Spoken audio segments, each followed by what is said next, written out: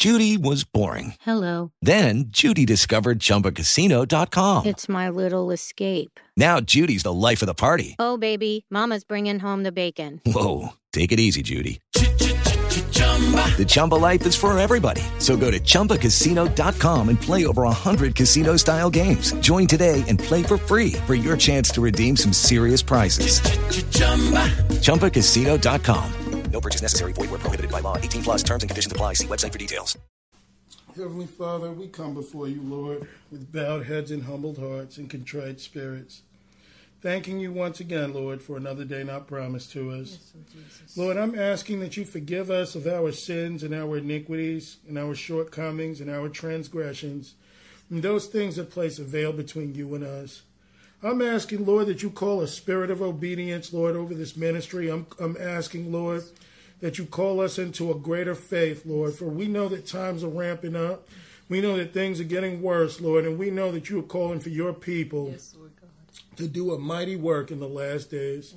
Lord, I pray for great boldness, Lord, over your people. I pray that we spend more time with you, that we may be more like you, that when we go out and do the righteous works, Lord, whether they become teaching, whether they be loving your neighbor, whether they be preaching the gospel, Lord, or whatever, Lord, we just pray that when people see us, they see you. Yes, Lord. For, Lord, we need to decrease so that you can increase, and I'm just asking that you pull on your people's heartstrings, Lord, that they may have a real grasp of what this is, what it is to not obey you, what it is, the things that bother you, Lord.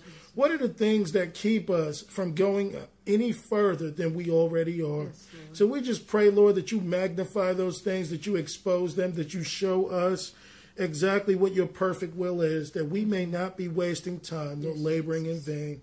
I pray for the brethren who couldn't be here today, Lord, for those who were caught up, Lord, dealing with so much, so many things the enemy is throwing at your people. And I just pray that they stay sober, that they stay focused on the goal. So we just pray, Lord, in Jesus' name, that no man's heart be hurt tonight, that no flesh be glorified, but only you by your Spirit, that we might be edified, that we may teach others. Lord, I pray in Jesus' name that you bind every foul spirit, every demonic spirit, every spirit of error or contention or confusion, every spirit of jealousy, malice, or hatred, all spirits of fear, doubt, and unbelief. I pray that they get taken away from the midst, that your people, Lord, may have faith in you, that we may know by you, by your Spirit, that others may know you also. So, Lord, we just pray and we ask that all these things be done for your glory and honor. In Jesus' name we pray. Amen.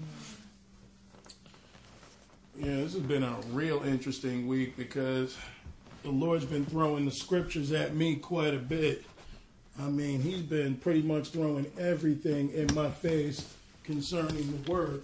And I think it's when the Lord comes at you that way, I think much of it has to do with, disobedience. And I think in many cases, I know when I mention disobedience, people start thinking all kinds of stuff. Well, what does he really do behind the scenes?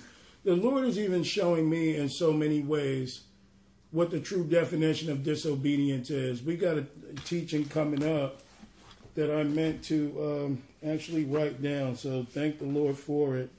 But I was advised by Dick and Marge, this was maybe 3 years ago, to teach about what is sin, what is iniquity, and what is transgression. And I think that those things need to be understood, because I think the one that catches God's people and puts them in a place where, they don't even recognize that they're offending God is the word iniquity. It's just something that we need to understand what iniquity is. Iniquity is a very nature that we have within that, when your heart's not right towards God, it doesn't matter what you say with your mouth. It's who were you really if no one was around? Like, for example, if God had his law and he told us things that he wanted us to do, but, if we have a feeling against God's word in any way, like, Lord, I sure wish that, we didn't have to get married in order to have sex, that's iniquity.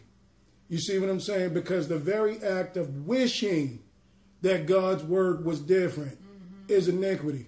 Because we are supposed to be lined up with him and in his ways. So, It's just so interesting how we can get brought to that place. And I think what the Lord is showing me about myself is the iniquity within. Okay, so sin simply means to miss the mark. Transgression just means willful sin. Once you know, you decide to be a rebel, and then there is iniquity, man, that is the most deceptive of all, because you really got to check your heart. Is this after the will of God? Is this even something that God is pleased with? I know I'm pleased, but is he pleased? Exactly. So iniquity is probably one of the last things to really come out of a Christian, because, it's really something where your nature just has to be different. You've got to truly be born again. You've got to have a love for the things that God loves, and a hate for the things that God hates. And unless we can really get to that place, we will only go but so far. We'll take God at his word for some things and not believe in the others. But tonight's going to be more of a refresher teaching. It's going to be called Sound Doctrine is a Must. Sound doctrine is a must. Now, I know that we're all supposed to be studying to show ourselves approved unto the word of God and learning the things that God wants us to. And those things take time. When you teach, you're going to make mistakes. Things are going to be said. Things are going to happen that you were like, man, I should have dealt with that so differently. But one thing we cannot do is make excuses for God's word for anybody, including ourselves, and stray away from it, believing what we want to believe. It is important that we obey sound doctrine, because outside of sound doctrine, you can get a lot of iniquity. There were so many things in this Bible I read in the Old Covenant and in the New, and I'm kind of thinking, man, God, like, I understand what you're saying, but, man, did it have to be like this? Absolutely. But that's the thing that we've got to understand. If God says it, do not make excuses for it. Believe on his word. Because one thing sound doctrine does, and when it's sound, it transforms you. Yes. It brings you to the brink of knowing, is this right or is this wrong? Yep. And if it's right, then I must walk in it. So doctrine has to be sound. But if your doctrine has waves in it, that applies in some cases, but not in all. What you're bringing is confusion, which eventually will bring forth perversion. Then before you know it, you're not believing the gospel at all. All you become is a self-righteous person. So it's important that we truly understand that sound doctrine is a must, and there is no substitute for it. If God gave us that, and that's supposed to be the sword of the Spirit that we're supposed to have, meaning his rhema word and his written word, then if we try and knock down the doctrine, then what we got is a butter knife. And it's important that we think about that. Your sword won't be as sharp because you don't even believe what you're preaching. So exactly. So in order for us to have that sharpness in God's word, that it can affect others and ourselves, we've got to keep that knife sharpened. We've got to keep that sword sharpened. We've got to believe that God's word is real, because that's the weapon, after all, we're going to wield. So if you don't even believe the weapon you're wielding, why are you even carrying it on your hip? Yes, sir. Well, as the gospel says, that iron sharpeneth iron. So how is iron going to sharpen against the butter knife? Absolutely. And that's the whole thing. And one thing about the devil, I realized when you are really walking with God and you're doing the things that God says and you're drawing closer, the devil is real careful with the words that you speak and the things that you do. I realize he doesn't attack you head on in many cases. He'll sneak around the back way or try and come in through someone else. But when you're not in that place that you need to be, then you'll start finding opposition. People will come out bold to you and say things and do what? So the devil even knows when you're carrying the sword and when you're not. He knows the difference in these sort of things. So we don't give our adversary enough credit, because if we did, we would follow the Lord and do what he says so we can, wage an effective war against him. So let's go to Matthew 15 and let's begin at verse 1.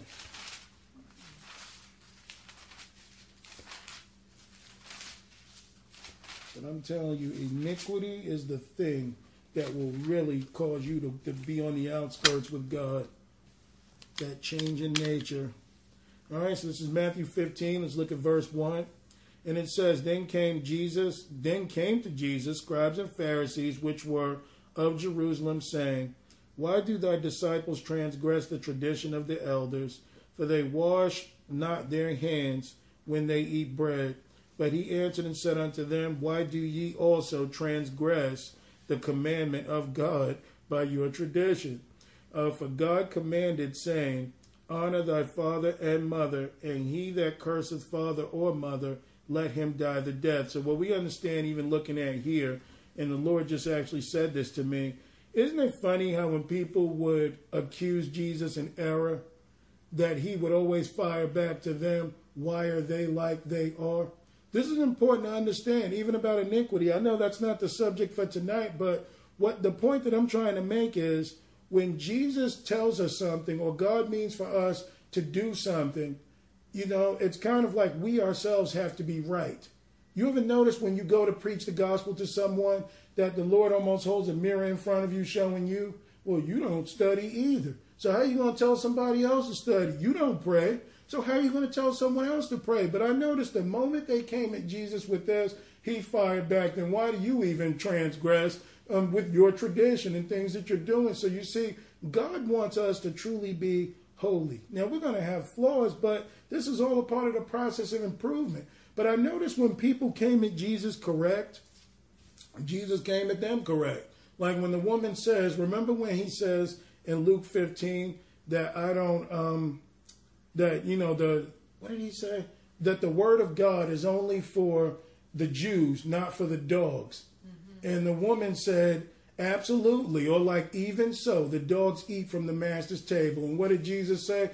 Woman, how great is thy faith? Be it done unto you, whatever, because the woman recognized, you're right. Aside from you, I'm a dog. And I know that. But should that stop me from seeking what's right and looking on you to have a job done in us? But that woman recognized her position and said, absolutely, you're right. And that's when he said, woman, how great is thy faith? But the funny thing about Jesus is, as you came to him, he dealt with you. When people said, Lord, be merciful to me, a sinner. The Lord is like, see, that's faith, because the person wants to improve. But when you got a self-righteous Pharisee talking about, oh, well, for me, I pay my tithes, Lord. I do this, I do that. And I pray, but thank God that I'm not like this person over here. See, you're in the wrong place with God. So now he's got to check you. But that's one thing about God. When we come to him, he wants us to come correct. He doesn't want us asking amiss. He doesn't want us self-righteous. He doesn't want us religious. Be real with your heart. Lord, this is where I am, but this is where I want to be. That's the only way God's going to work with people. Yep. But see, when they came at him with some stuff about what his disciples are doing, so, whoa, don't get it twisted. This is a broken, filthy vessel actually accusing another. So let me explain to you about you so that you can understand me.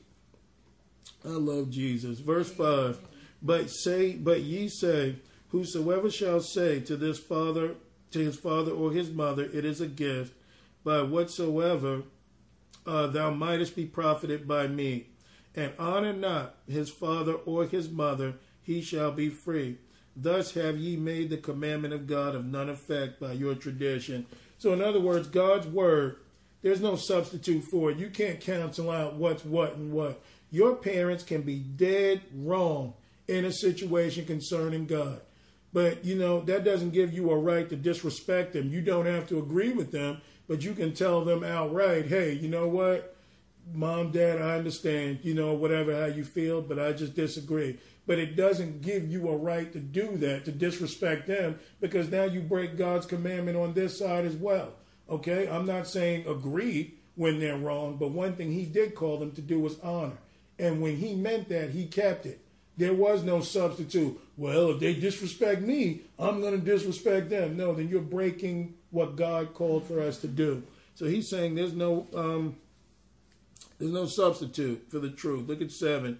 Ye hypocrites, well did Isaiah prophesy of you, saying, this people draweth nigh unto me with their lips, and honoreth me with their mouth, and honoreth me with their lips, but their heart is far from me. But in vain do they worship me, teaching for doctrines and commandments of men.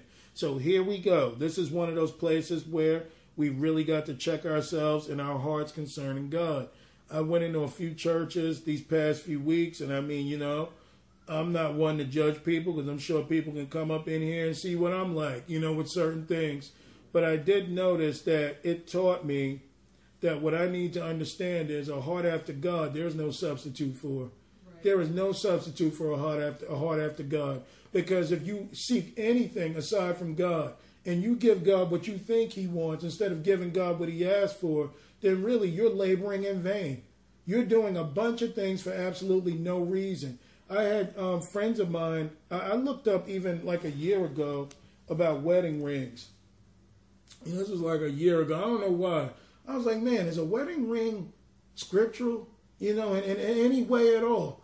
I remember that, and I just looked it up. There was no scriptural basis for it other than it became public knowledge that everybody knows that you're married. But look at what we do today and think it's of God. We've got to have the choices of rings. No, you're an idolater. There's nothing wrong with having a nice ring, but the bottom line is that had nothing to do with God. Nothing at all. So it's just something that we like to believe that we're serving God in so many ways, but we don't know where half of our traditions come from. More importantly, if they even offend the Lord. So it's things that we've got to think about considering this. But, the Lord has even shown me this about me. I love Jesus. I love Jesus. I love Jesus. Okay, well, you passed by 10 people that I gave you the opportunity to speak to today, and you wouldn't.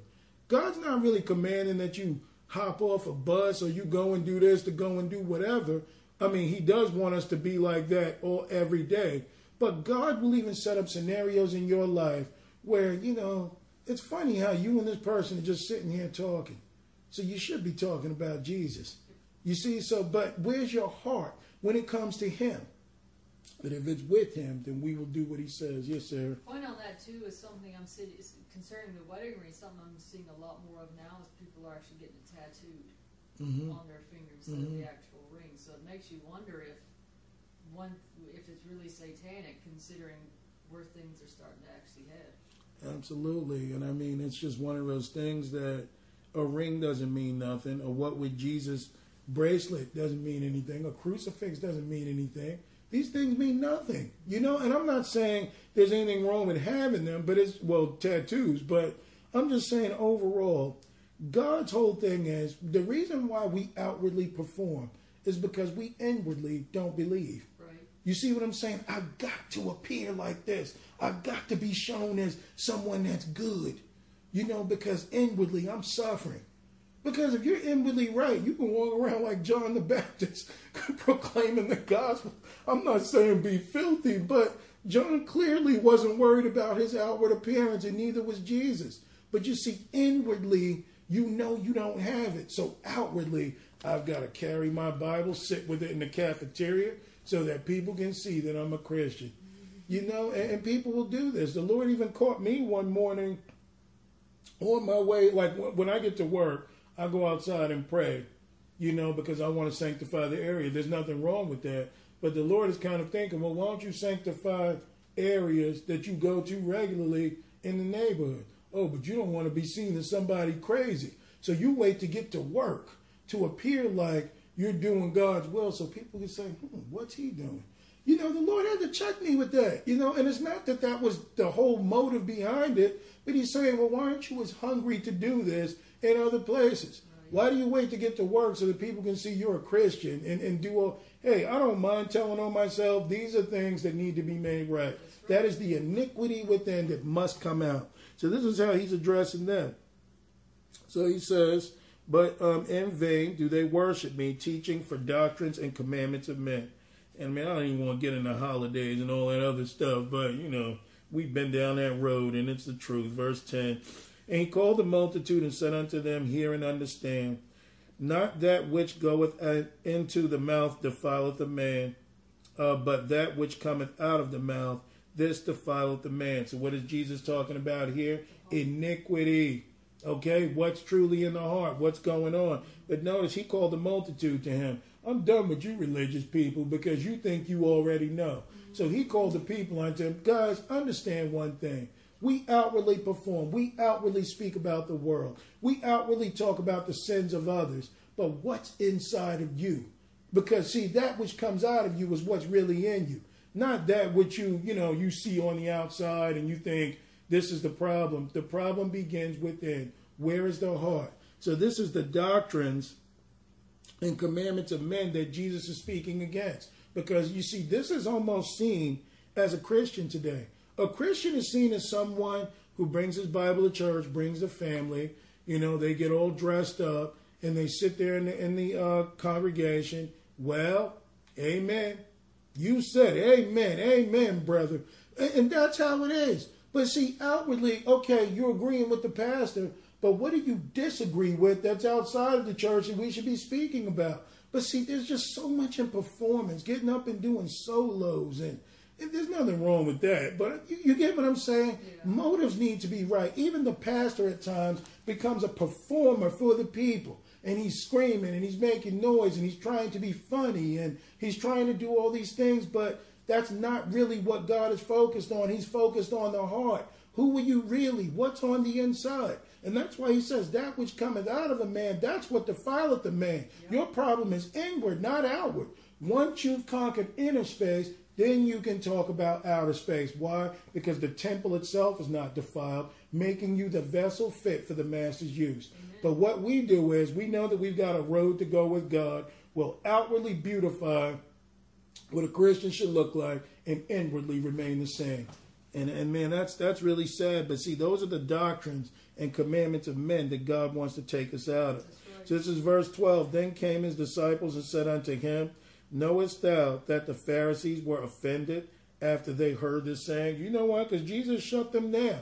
He told them what they needed to know, ignored them, and said, you people come to me. Let me explain something to you. So you see, the disciples, they weren't self-righteous, but there's some ways worldly here because Pharisees were considered, the religious snobs. Like, you don't talk to a Pharisee like that. These are considered the religious leaders of the world. This would have been equivalent to talking to the Pope or talking to these mega preachers you see out there, or just even a body of elders that are off course, doing what they're doing. But we should never be in that place where we're respecters of persons that we can't tell people the truth. Mm-hmm. Many of us hear our pastors say things we know are wrong. We know it's wrong, and you know more than him. But there's a way to explain, Pastor, I noticed something.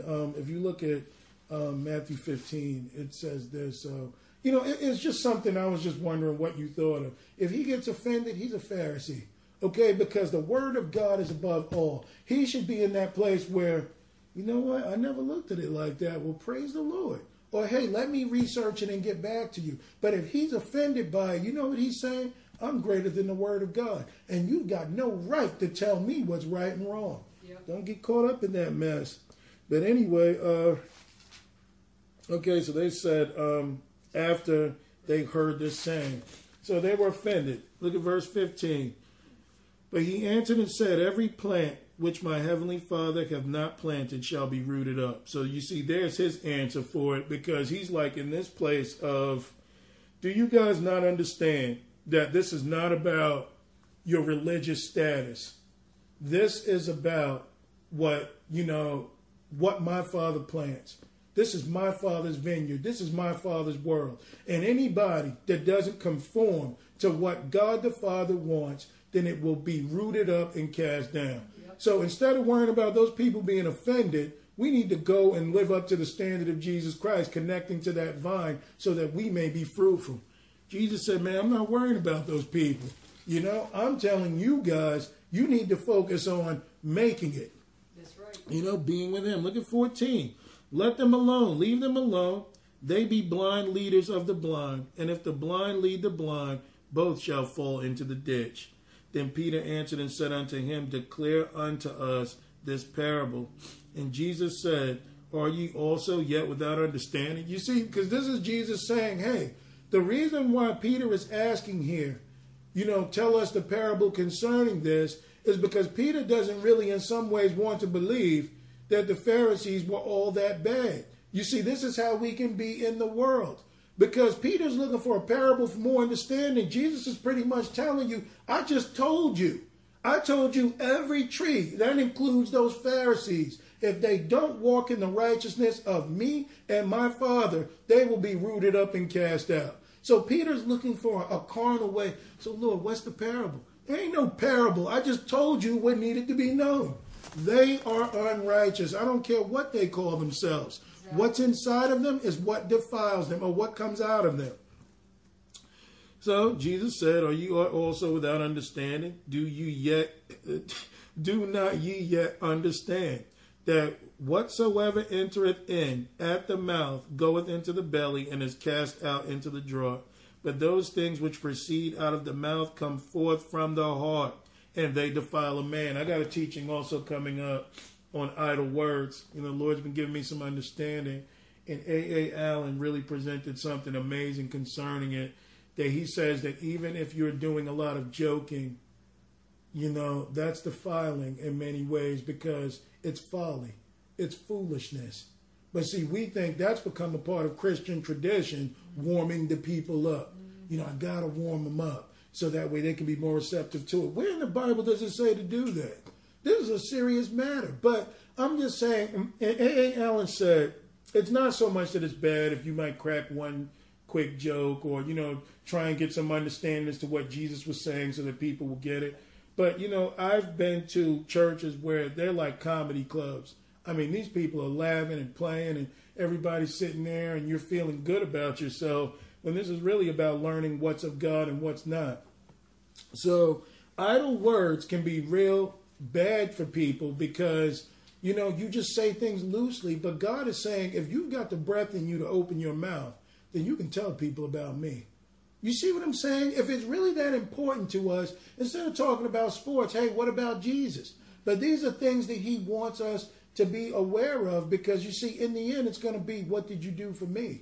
But if you talked about sports 70% of the time, the gospel 5% of the time, and the other 25% is on some stuff that don't even matter, the Lord's going to say, yeah, I noticed with your mouth, you got more into other things, but you talked about me very little. So you see, these are things that God pays attention to, but where does it come from? The iniquity within. So Jesus said, man, that what comes out, that's your heart. And, it's something to make us check ourselves, even when we're disappointed, even when we murmur against people that have offended us and done things. That's your heart. The Lord is showing you this. Now, that doesn't mean to correct a brother when he's wrong or speak strongly or rebuke and reprove. That is also of the heart of God, because we're commanded to do such things. Okay? But what we must understand is, man, your mouth is your heart. Just pretty much say it that way. Whatever you're saying is you. That's what's really within, because it took time to even think about what you wanted to say. And you know what? If you spoke loosely and freely, all that shows is your heart is loose. Your heart is like, what's that word? When a person is like reckless. You just throw it out there. So your heart is in the wrong place. Man, interesting. I love Jesus. Amen. So he says in verse 19, for out of the heart proceedeth evil thoughts, murders, adulteries, fornications, thefts, false witness, blasphemies. These are the things which defile a man, but to eat with unwashed hands defileth not a man. So what was this doctrine about? He was attacking the doctrines of men, outwardly performing when we should be inwardly, being birthed again, being what God wants us to be. As Jesus says, I am, in some ways, we are to be. You see what I'm saying? God wants you to live in this world led by his spirit. Not just, I got to be like this because I know inside I'm shallow. I've got nothing. So God wants us to grow organically and to be in that place with him. But the outward performance is a huge doctrine that God has got to bring down. Well, he will, because when the days come that he intends to use vessels, some are going to be full of his spirit and others are going to be just empty vessels.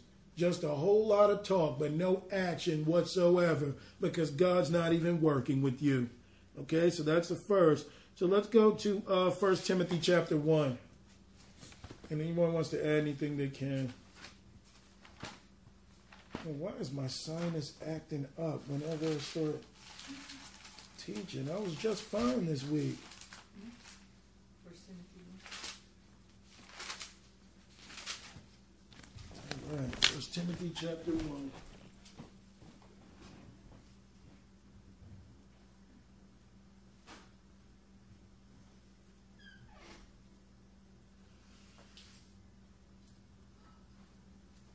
It's interesting too about the whole joking and playing around.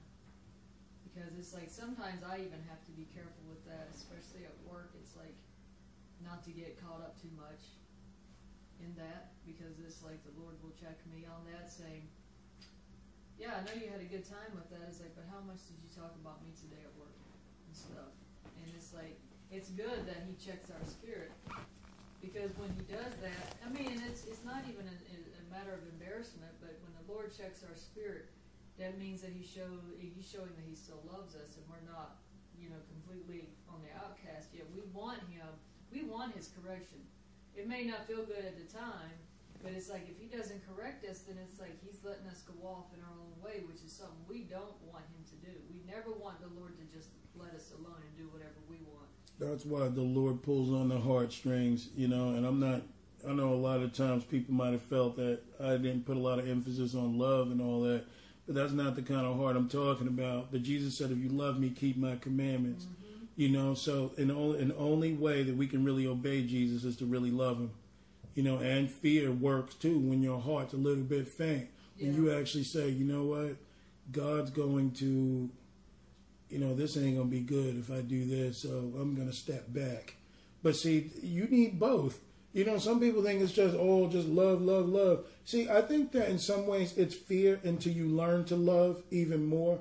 I think it's great to fear the Lord, and that's what the Bible commands us to have. But I think along with maturity, it's more of a love-based thing than it becomes fear. Why? Because you know that you want God. You want to be like him. It's one thing to be commanded to do what's right. It's another thing to do what's right by nature because you're like your Father. You love God, so you want to obey God. You want to spend time with him. It's not a priority to get on your knees. You want to speak to him like you would texting or calling anyone else. Okay, so that's the biggest thing in maturity. I believe it does move from a healthy dose of fear unto the heart, unto being where God wants you to be with him. Parents, kids usually don't like their parents growing up, but it's got to be in you to want to go back once you're old enough to do things on your own. Once you get to that place where I'm moved out now, I don't really need my parents for anything. I go home and check on them because I honor them, because I love them. It's the same way with God. But when you're young, you can't run away from home because you fear the wrath of your parents. But when you grow up and you love them, man, Mom, Dad, I just want to be with you today. That's really why I'm here. It's not because I don't have anything to do. I like spending time with you. And that's where we've got to get to the place with him. All right, so this is 1 Timothy 1. Let's look at verse 1. Paul, an apostle of Jesus Christ, by the commandment of God, our Savior, and Lord Jesus Christ, which is our hope. Unto Timothy, mine own son, in the faith, grace, mercy, and peace, from God our Father, and Jesus Christ our Lord.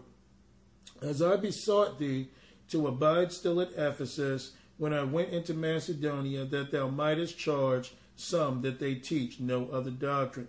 So as you can see, when he went to Ephesus, we're going to talk about what happened at Ephesus, what he was teaching against, what he wanted to make right, and Macedonia. But one thing Paul always came to teach, and so did the disciples, that they would teach no other doctrine. Why? Because a little leaven leaveneth the whole lump. We've got to learn that if we compromise some of our values in the gospel and some of the word, you may as well throw the whole thing away because it's no good. I've seen countless people try and defend the Bible only to speak against the Bible. There's a guy who claimed to be a Christian, told me that, because I was mentioning something about the firmament in the Bible, and he said, well, show me in the Greek what that word really means, or Hebrew. And I said, yeah, I'll show you. It's right here. And he just, but that can mean dog and that can mean cat. So he just didn't want to be wrong. There's Muslims standing around us, outside of the hotel listening to this, and there's unbelievers. You had a few Christians, that offered comments to me later. But this guy claimed to be a Christian, but he didn't want to accept the fact that God said the world looked like it did. So instead of him being wrong in front of people, he was trying to defend himself and speaking against the word of God. See, because in the old Hebrew, it could say dog, but here it could say cat. And then he turns to a Muslim. See, you understand what I'm saying? Because it could be different. And I'm sitting there thinking, okay, so how are you defending the gospel? I said, one, you can't speak Hebrew or Greek. So whatever I bring forward here, that is the gospel, that is the word you should be yielding to. So then after everybody left, he came to me and said, no, I believe God's word. It's not that I have a problem with. Yeah, but you pretty much told the whole world that's how you felt. So you didn't defend the Bible, you went against it. Sarah and Christina. I know Sarah said something. Just a quick point on that is I was talking to someone yesterday, and we got on the whole church and everything like that. Mm-hmm. And I told this person, I said, church today, like we talk about in Bible studies, like we have one common enemy, and that's Satan. But what has Satan done? He's gotten in the church and he's turned the church against itself. Mm-hmm. And because of that, because of all the different denominations out there, you got Christians against Christians. The devil's just sitting back like, my job is done. Because now, instead of I've taken their focus off of fighting against me, they're fighting against each other now. Mm-hmm. Because what's happened, like we're talking about tonight, people are leaving sound doctrine. They're going after all this other crazy stuff. And so they're believing one thing here, one thing there. And it's like, man, you can't go against what does the gospel say?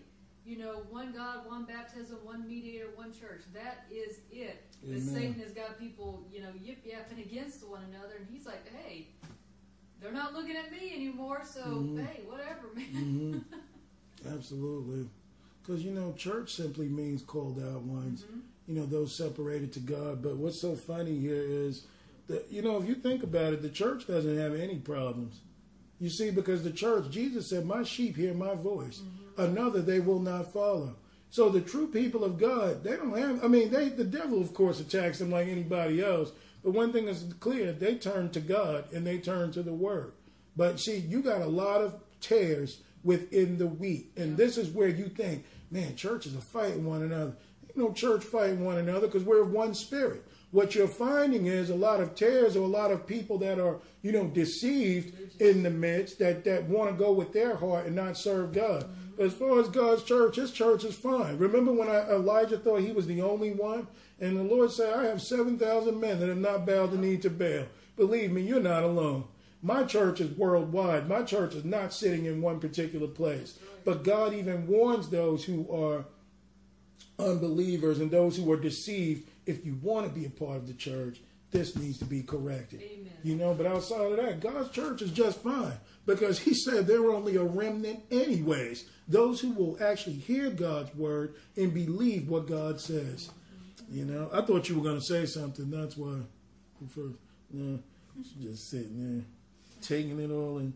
But no, it's true. So, they're not supposed to be teaching any other doctrine. So he says in verse 4, neither give heed to fables and endless genealogies, which minister questions and strife. Why do I get the strife? I think I'm thinking 1 Timothy chapter 6. But anyway, so he says that minister questions rather than godly edifying, which is in faith, so do. Now, another doctrine that people get into is this big Hebrew Israelite movement. Whether Jesus Christ was black, white, purple, or green makes no difference. The bottom line is, are we saved? Can he save your black soul is the only thing that we need to understand. But you see, people have brought a lot of racism into this, and they really think that they're right. Just by how much melanin content you have in your skin determines to you whether or not somebody's saved, then we're way off the mark concerning the doctrine. So Paul understood that things like this would go on, fables and endless genealogies, a lot of things that people can't even prove, that they just talk so much about and they build doctrines around it, taking away from the gospel. Yep. All right, so he says, in faith, so do. Look at verse 5. Now the end of the commandment is charity out of a pure heart and out of a good conscience, and of faith unfeigned. So our faith needs to be sound, unshakable, and the true commandment, or the end of what God desires for his people, is charity. That's the agape love, out of a pure heart and a good conscience. Your conscience witnesses against you unless it's seared. When you're doing right before the Lord. When things don't feel right to him because they don't feel right to you if you be of one body and of one spirit with Christ. So these are the things we should be looking at. The motives of our heart. Am what I'm doing pure? Is what I'm doing pure before God? Or do I have ulterior motives? Do I want to be liked by people? Do I want to appear as the most intelligent person in the room? Do I just want to do my little part so that I may be respected of all? Do I want this person to like me because of what I'm doing? These are the motives of our heart that God's saying if any of that is involved, we've got to step outside of that. Yep. You know, this is all about Him. Amen. So your faith shouldn't be shaken. Verse 6, from which some having swerved have turned aside unto vain jangling, desiring to be teachers of the law, understanding neither what they say nor whereof they confirm. Here's another doctrine, Sabbath keeping. A lot of people want it. We taught on that a couple of weeks ago on a radio show, but the whole thing is some people think they're keeping the Sabbath because they go to church on Saturday. That means nothing to God. That's outwardly performing. We're supposed to be worshiping the Lord every day. But look at how the devil can take something so small and make it important. And then they'll say, that's why he says, desiring to be teachers of the Lord, but they don't even understand the law or what God's law was meant to do until the coming of Christ. We can, focus so much on one little bush that we miss the whole forest behind the bush. You see, but this is the whole story, is you being of God, Christ living in you. But you want to, talk about what the law is supposed to be like. You don't even understand that the law was only, broken down to two commandments. Loving the Lord thy God and loving your neighbor. Yep. But look at how we can swerve and go some other place. Christina, got something?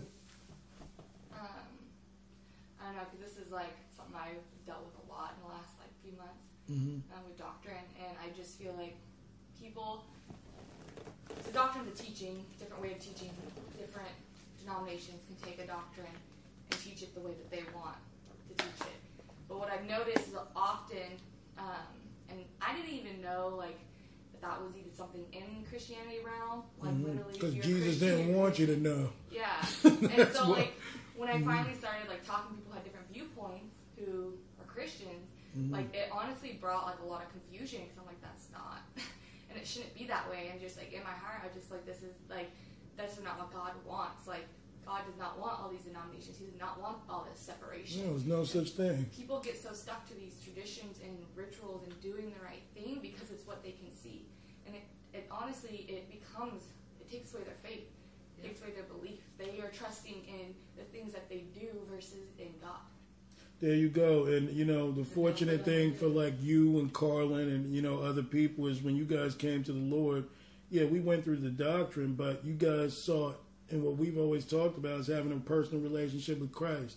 So when people start talking about, is it this or is it that? Or, maybe it was it. All you're saying is, look, all I know is Jesus.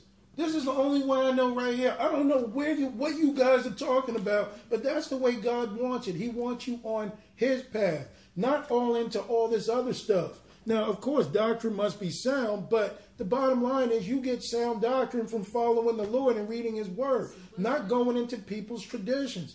I found out something about the Baptists, that Baptists used to be Holy Ghost preaching people. But see, there's no such thing as a Baptist. But they used to believe in the Holy Ghost. Somewhere around the 30s or 40s, there was a charismatic movement that came into the midst.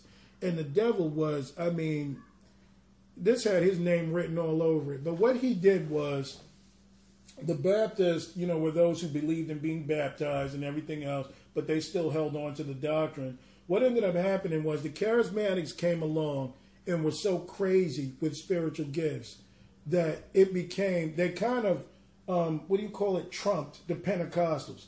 They mixed in with the Pentecostal movement pretty much, and the Pentecostals themselves, began to be identified with charismatics. Okay, so the Baptists saw this and said, you know what? These Pentecostals are crazy, so I'm stepping back from it, and I'm not going to be a part of this. That's where that really came into be. The charismatic movement had all kinds of spiritism and all sides. It was stuff not even involved. That's where you went in a church, and everybody in there was speaking in tongues. And Paul was saying, you can have two in there speaking, but there should be an interpreter or one or two interpreters to understand what's being said. Right. So the charismatics, even though they tried to be spiritual, they took the order out of the church, where even the Baptists stepped back and they said, man, this is wrong. But the Pentecostals got identified with it, even though they didn't have anything to do with it. So you see what I'm saying? But there should be no Pentecostals and there should be no Baptists. The bottom line is either we're the Church of Christ, and like, when Pentecost, at Pentecost, where it was born. But you're not supposed to be known as a denomination, only that you believe the same and you walk in the doctrine of Pentecost, which was the apostles' doctrine. But you see, a lot of Baptists, I learned that later on, that they used to believe in casting out demons. They used to believe in laying hands on the sick and speaking in tongues. But the devil found a way, like you guys are both saying, to divide. And that's why he says, look at verse 6 again, from which some having swerved and turned aside unto vain jangling. So as you can see, they went after vanity.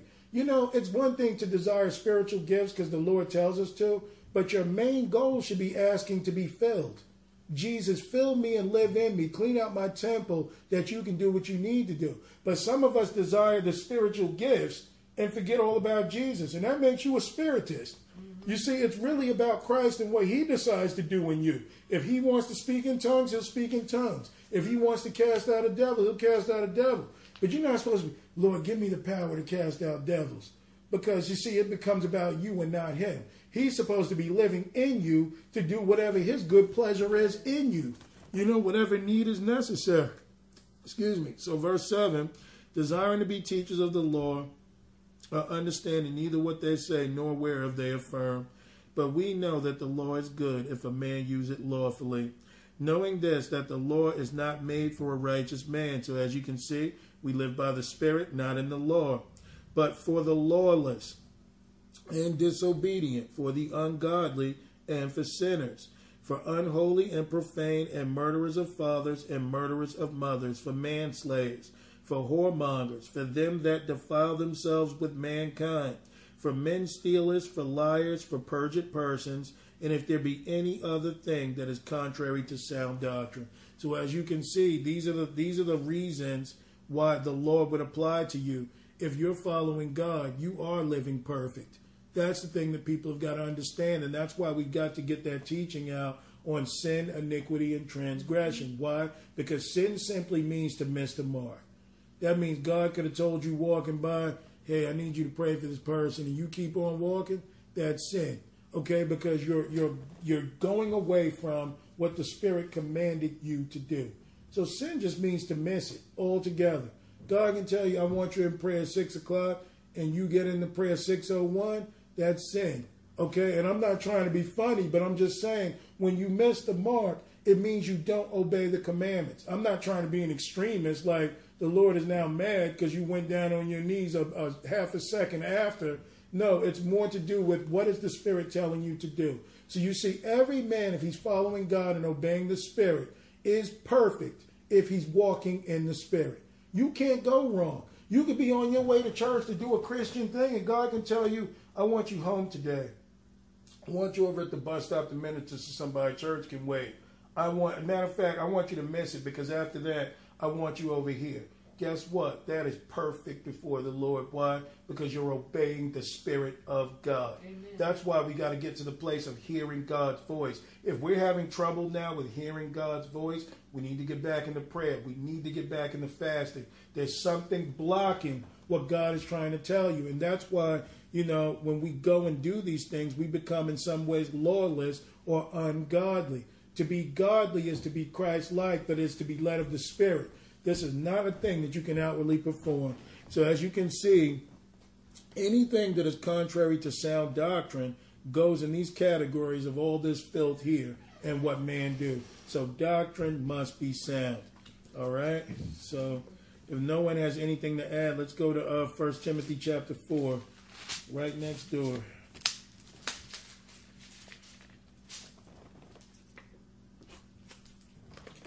All right. Doctrine too. It's interesting. People take a scripture and literally the Bible says don't do any private interpretation, but they'll take a scripture and they will, out of man's knowledge, create what it means, which makes sometimes no sense on how they're putting those connections together.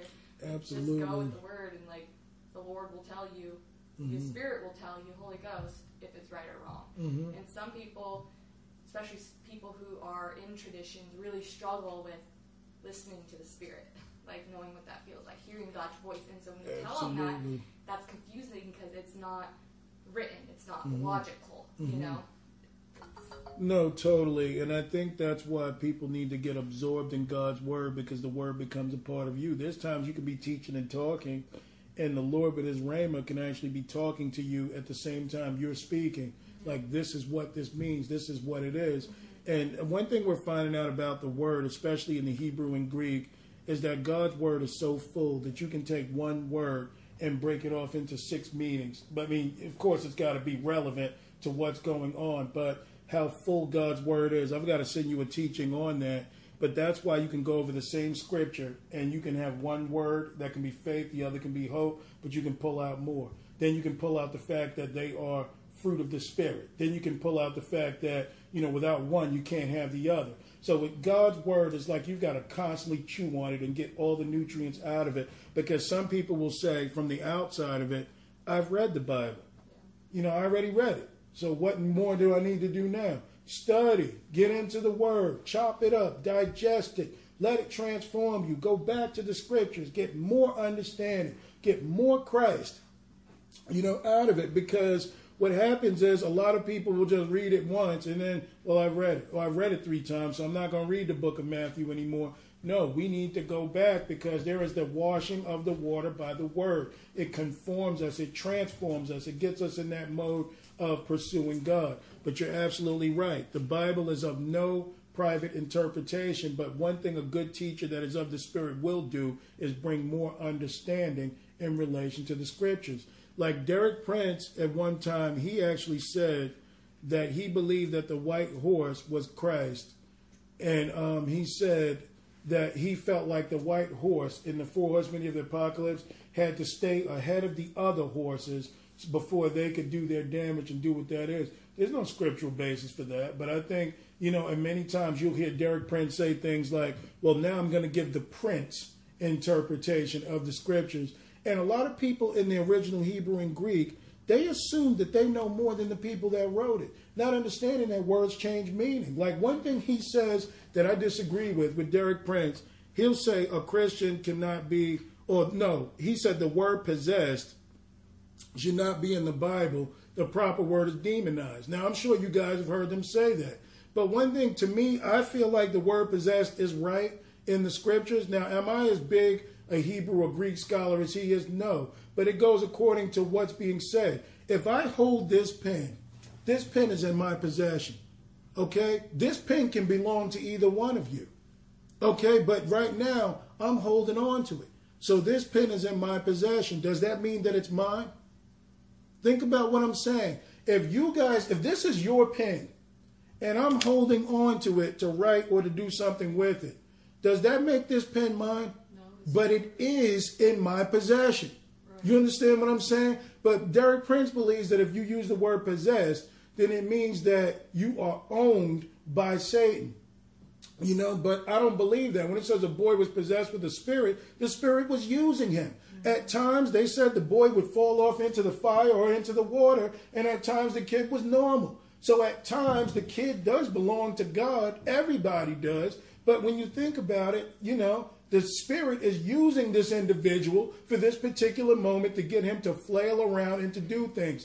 Now, am I as scholarly as Derek Prince? No. But one thing I understand is that God's word is right. But some people will say, no, the word means to be demonized. Yeah, you can be demonized, but the bottom line is possession is a word that you can use. If I'm holding a cup, this cup is in my possession. Do I own the cup? No. Okay, but it can belong to someone else. So I hate when people speak against the King James, and it's not personal for me, but I don't like when people assume that they're more intelligent than the scholars that took 7 years to write this. One of them was Lancelot Andrews, that spoke 15 languages fluently, more than Prince. But you see, it's like we can go into the world and learn a little Hebrew, learn a little Greek, and like what's his name? James White does. Oh, yeah, you see, that's wrong, because it should be, hey, all I know is this. This is what God breathed on. When I follow it, it goes right for me. So I can't speak for anyone else. But sometimes we can put so much on what we think we know instead of believing God that God preserved his word. So, you know, I'm not against Derek Prince. I like Derek Prince. I've learned a lot. I got tons of his books. and I've heard a lot of his things. But on that particular situation, I disagree. I agree with what the scriptures say. So, and maybe no one, and see, this is how we can become respecters of persons, because maybe no one ever explained it to Derek Prince that way. You see, when you come from a British background, the words mean it's slightly different than they do in American. But maybe nobody's explained that to him like, Derek Prince, this can be yours. But if I'm holding it, wouldn't it be in my possession for the time being? That's something to think about. That's all I'm saying. So, I stick with the scriptures, because Derek Prince will say, I'll give my interpretation. And I'm like, dude, I don't know.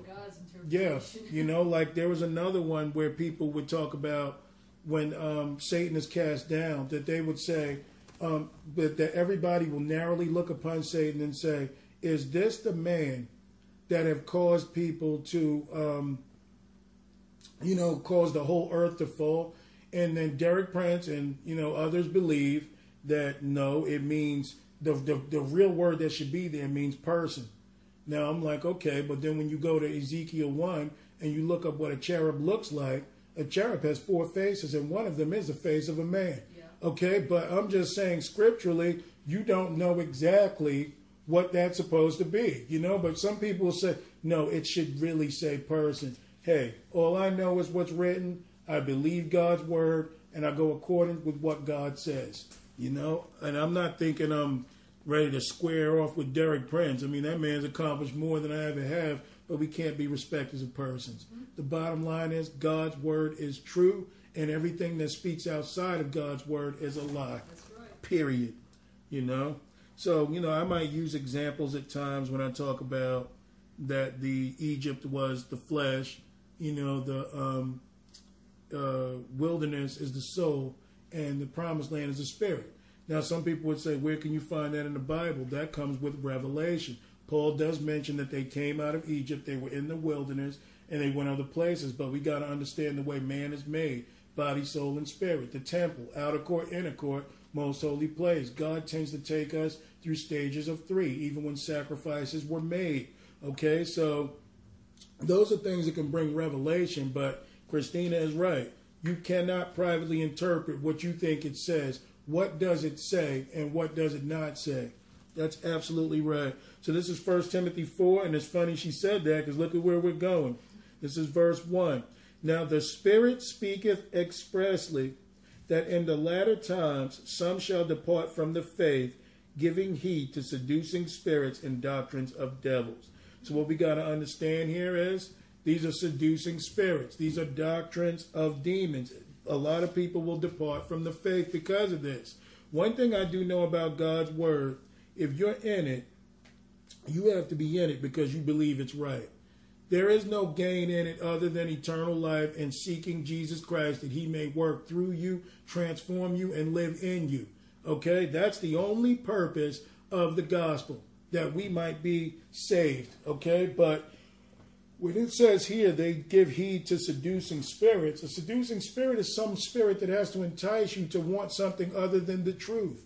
And you see, God's word can easily be looked at in this way because, like I may tell people, we need to be born again. We need to walk with God. We need to forsake the world.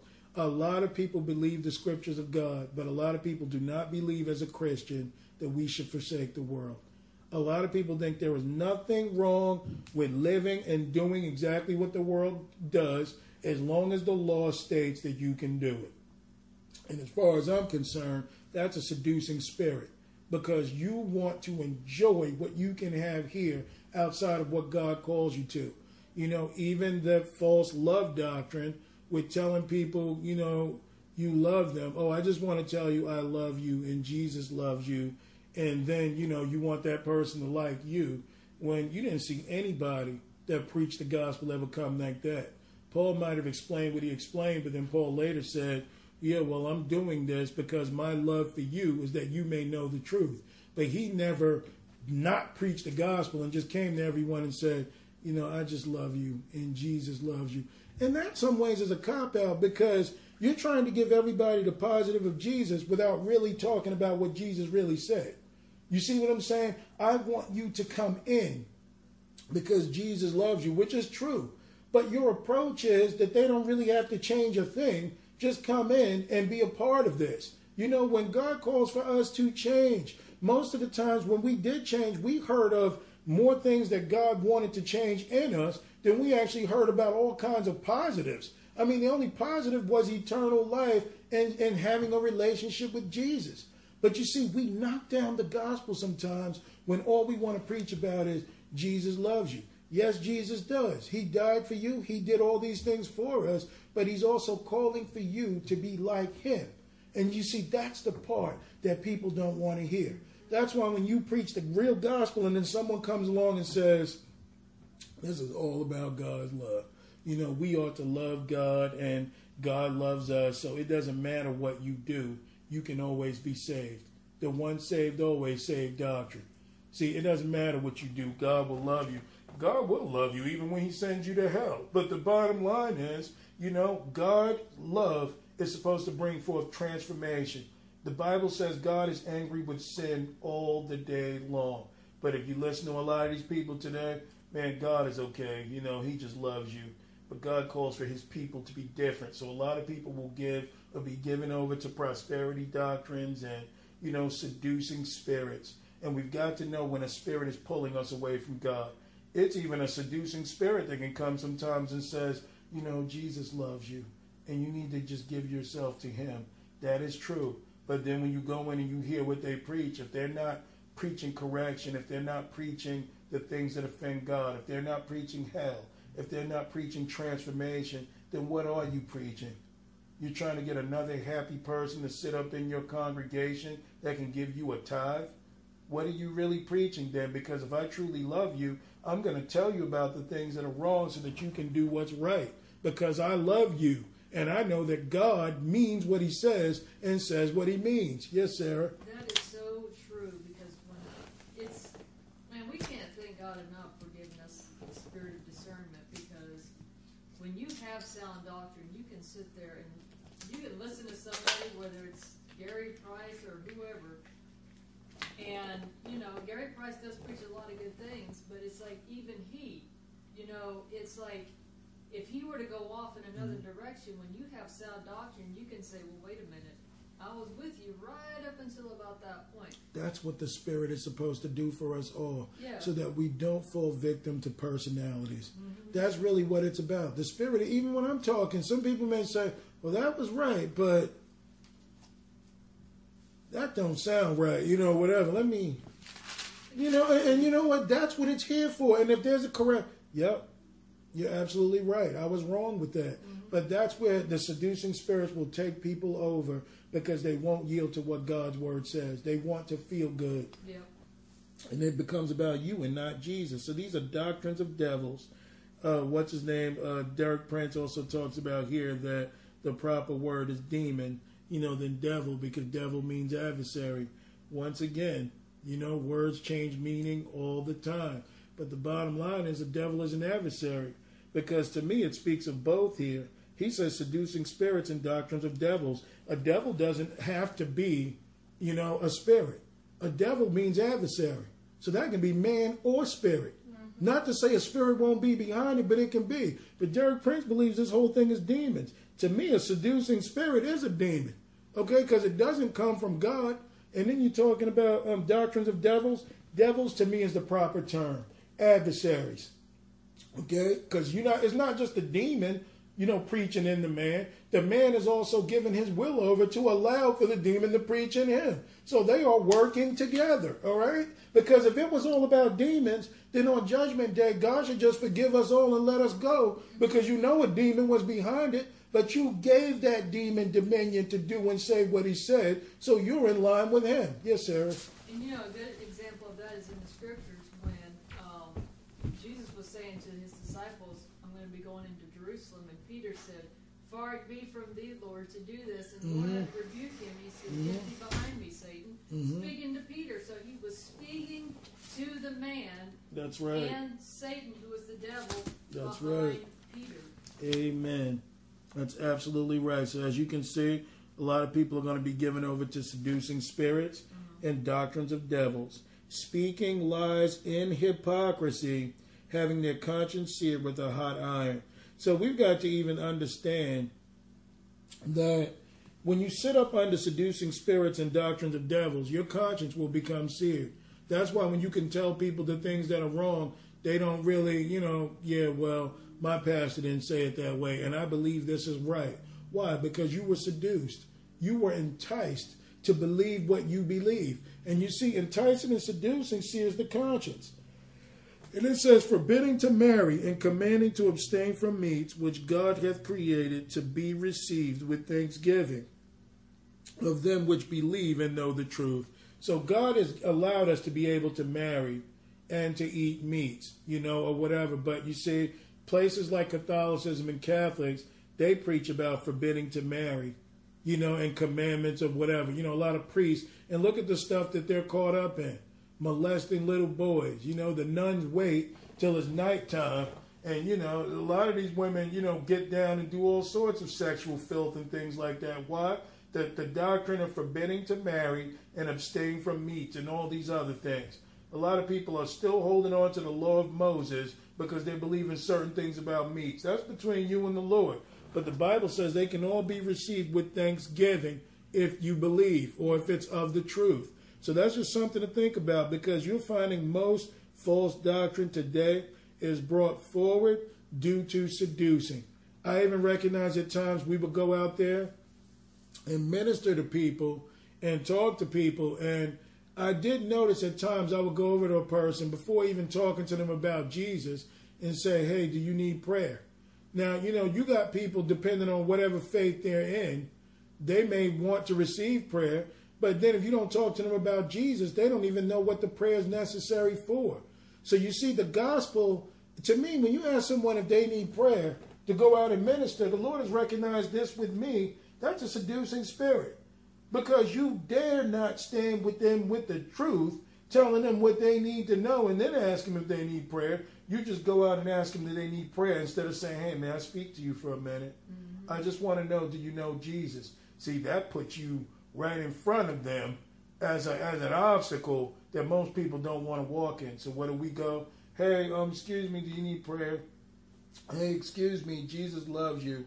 See, that's a seducing spirit, because you dare not tread that fine line of preaching the gospel and telling people what they need to know. Yep. Because Jesus never said to preach the gospel that we might be liked. He said, whomsoever will believe will receive it and get baptized. If you believe it not, you will be damned. In John 3, he says, him that believe not is condemned already.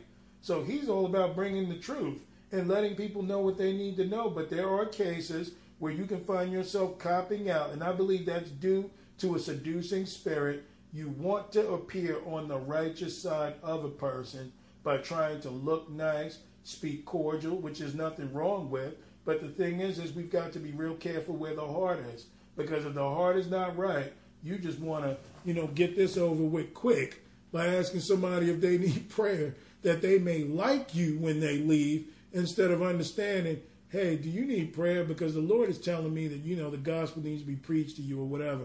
I'm not saying there aren't avenues that God may give us to walk down to preach the gospel, because he that winneth souls is wise. But we can't find ourselves in that place always seeking the lighter road. Jesus loves you, not because it's not true, but because you're afraid to tell that person what they really need to hear. So many times the Spirit can tell you, speak to this person about me, that they need me because I'm calling them unto doing more in their lives, or they're going to be damned if they don't repent. You can hear that from God and then say, I just want to tell you that Jesus loves you. That's a seducing spirit. And more importantly, that's cowardice, because you're not listening to what God is telling you to really say. And it's funny how so many people come with prophecy today, and they'll always have prophecies of good things. Yeah, I see money in your future, brother. The Lord is going to give you the person you want to marry. He's going to do this. He's going to do that. That's man's prophecy today. Back then, when the prophet spoke, they didn't have any good news. Okay, when Nathan came to David, Nathan didn't start with, David, before I tell you what I'm going to tell you, you are going to be blessed. And you will have a son. His name will be Solomon. However, you did kill a man and you need to make that right. That's not how Nathan came to David. He came and said what God needed to be said. David fell down and repented. Now we can talk about what God has got for you. Okay, so we just got to be careful along which lines we preach the gospel and we tell people. Because many of us, because we're shallow, we want to preach, love to people because we want to be loved. That's the true purpose behind why in many cases we might say or do what we do. And it's important that we understand even a seducing spirit can be in the very person that is trying to win someone to Christ because they refuse to tell the truth. Amen. All right, so let's move on. Let's go to 2 Timothy chapter 4.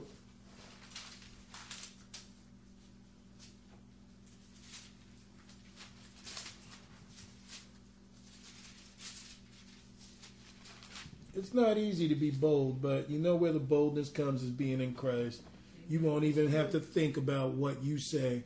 You will be like Christ. When you're fasting and praying, you don't even have to try to speak. The words shoot out of your heart.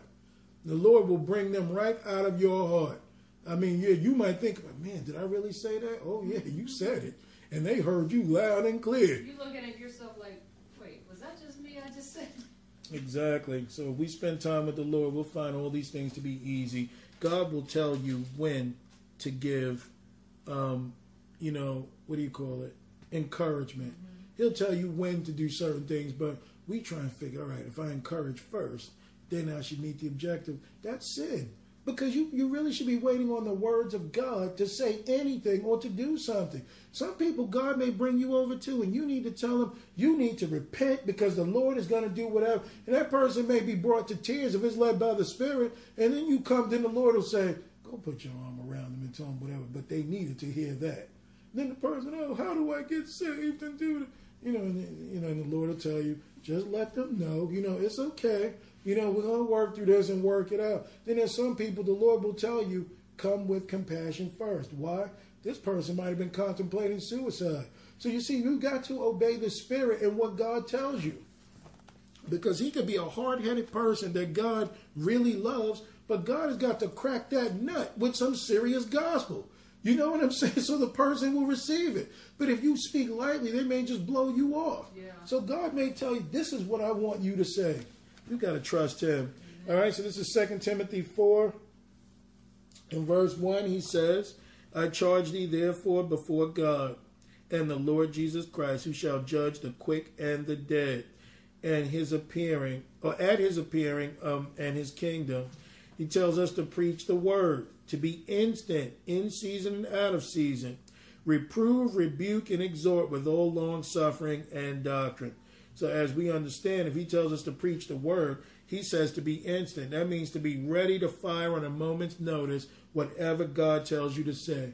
Having yourself spiritually prepared and in many ways physically to meet what God calls you to do.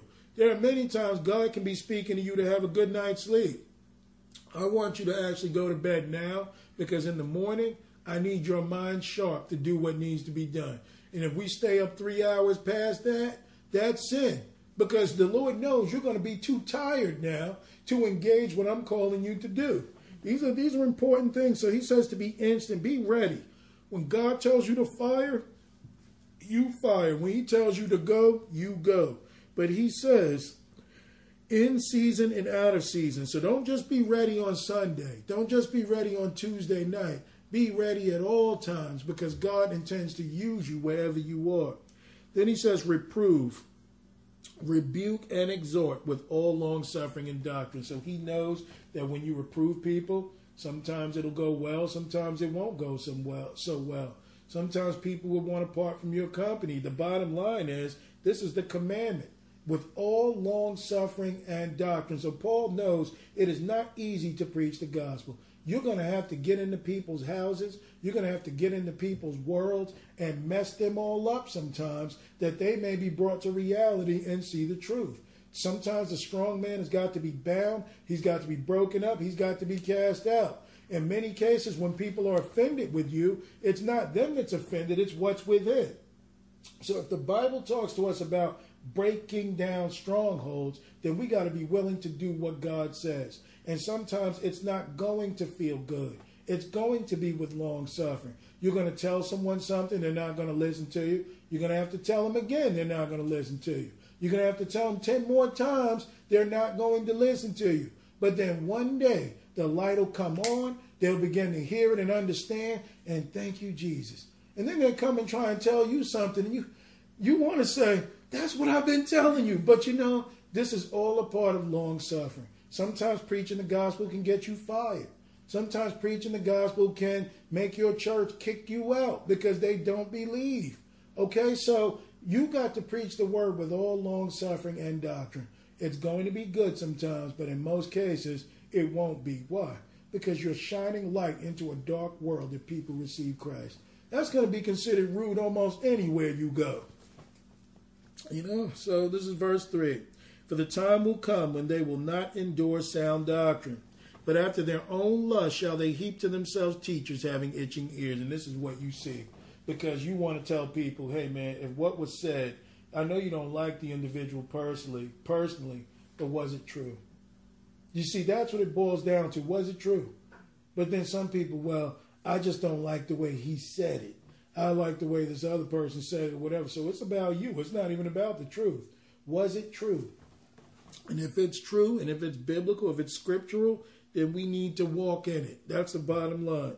So it says, with all long suffering and doctrine, or they will not endure sound doctrine, but after their own lust. You see, their own lust are behind this. Shall they heap to themselves teachers having itching ears. So you see, it's about you. I want you to preach about things that I like, so that way I can, I can receive it. So this ain't even about Jesus. And this is why most people won't receive sound doctrine. Why did you and I believe the truth when we heard it? Why did we question it, but it didn't take long before we began to conform to it? Because it was Jesus, after all, that we believed. But when I still got things that I don't want to come out of my life, when I got things that I want to fight to defend, when it becomes about me, then I'm only going to look at this word in accordance with what is agreeable to me. And that becomes dangerous. So look at verse 4. And they shall turn away their ears from the truth and shall be turned unto fables. Why? Because the lie suits my need more than the truth. And this is dangerous ground. But he says, but watch thou in all things, endure afflictions. You see that? You must be watchful and you must endure. Okay? Because we're going through. Do the work of an evangelist. Make full proof of thy ministry. So the work of an evangelist is the only thing being mentioned here in Paul's last words. What is more important to God than going after a soul? That is the single most important work. God don't care how long you preach, how long you teach. At the end of it all, are you winning souls to me? Are people taking the doctrine, believing it, and wanting to come in? God cares about evangelism more than anything. And I think once God's church has been set loose and we become empowered by the Spirit, evangelism should be the single most important thing in your life. Not only did you hear the truth, not only now are you walking in it, but you want everybody you know to hear this truth and to walk in it. Why? Because the transformation that God made in your life, you want to experience with others. That's sound doctrine. Sound doctrine ain't hearing the word, believing it, and holding on to it. Sound doctrine means to hear the word, believe it, walk in it, and preach it to others. All right, verse 6. For I am now ready to be offered, and the time of my departure is at hand. I have fought a good fight. I have finished my course. I have kept the faith. So Paul kept these three things. He fought a good fight. Most Christians today don't even believe that there should be a fight. They don't even believe that you got to intrude in people's worlds and tell them the truth. Most people believe when you preach the gospel that they should just love you. Man, I wish it were that easy. I wish you could just come and tell people about Jesus and they, I just feel so full of God's love and joy. I now want to change my life. But it ain't like that. Why? Because we're in a battle with demons. Okay, so demons are fighting to keep the stronghold. We're fighting to set captives free. And in doing so, that's going to be a dirty little battle.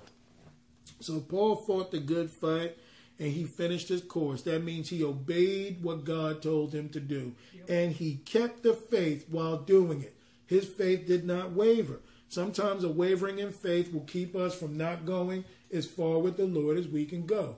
Yes, Lord, I believe you, to ministering to people out in the supermarket, out in the street. But when it comes to my job, Lord, I believe you. But this can actually cost me pretty big. So you see, you've got to keep the faith. You can't stray away from it. Your faith should grow in Christ. And that only comes through relationship. So he says, henceforth there is laid up for me a crown of righteousness, because he did those three, which the Lord, the righteous judge, shall give me at that day. And not to me only, but unto all them that love his appearing. So he made clear that God is going to give this out because he's a righteous judge to all them that believe. Okay, a crown of righteousness.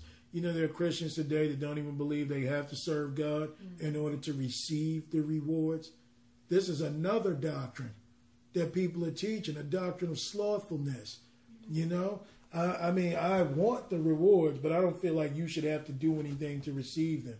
Salvation, there's always doing in this. Even believing is doing. If I believe God, then I'm going to change my life in accordance to what God wants. That's still doing.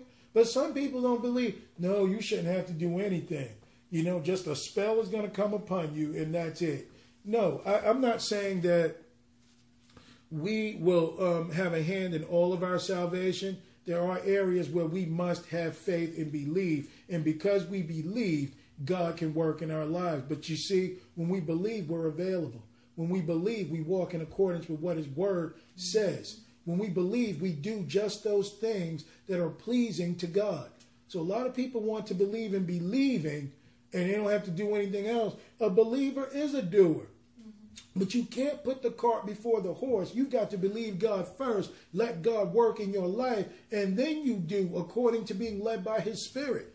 Some people don't want to do anything. They just want to believe God's just going to pour out from heaven and just give you everything.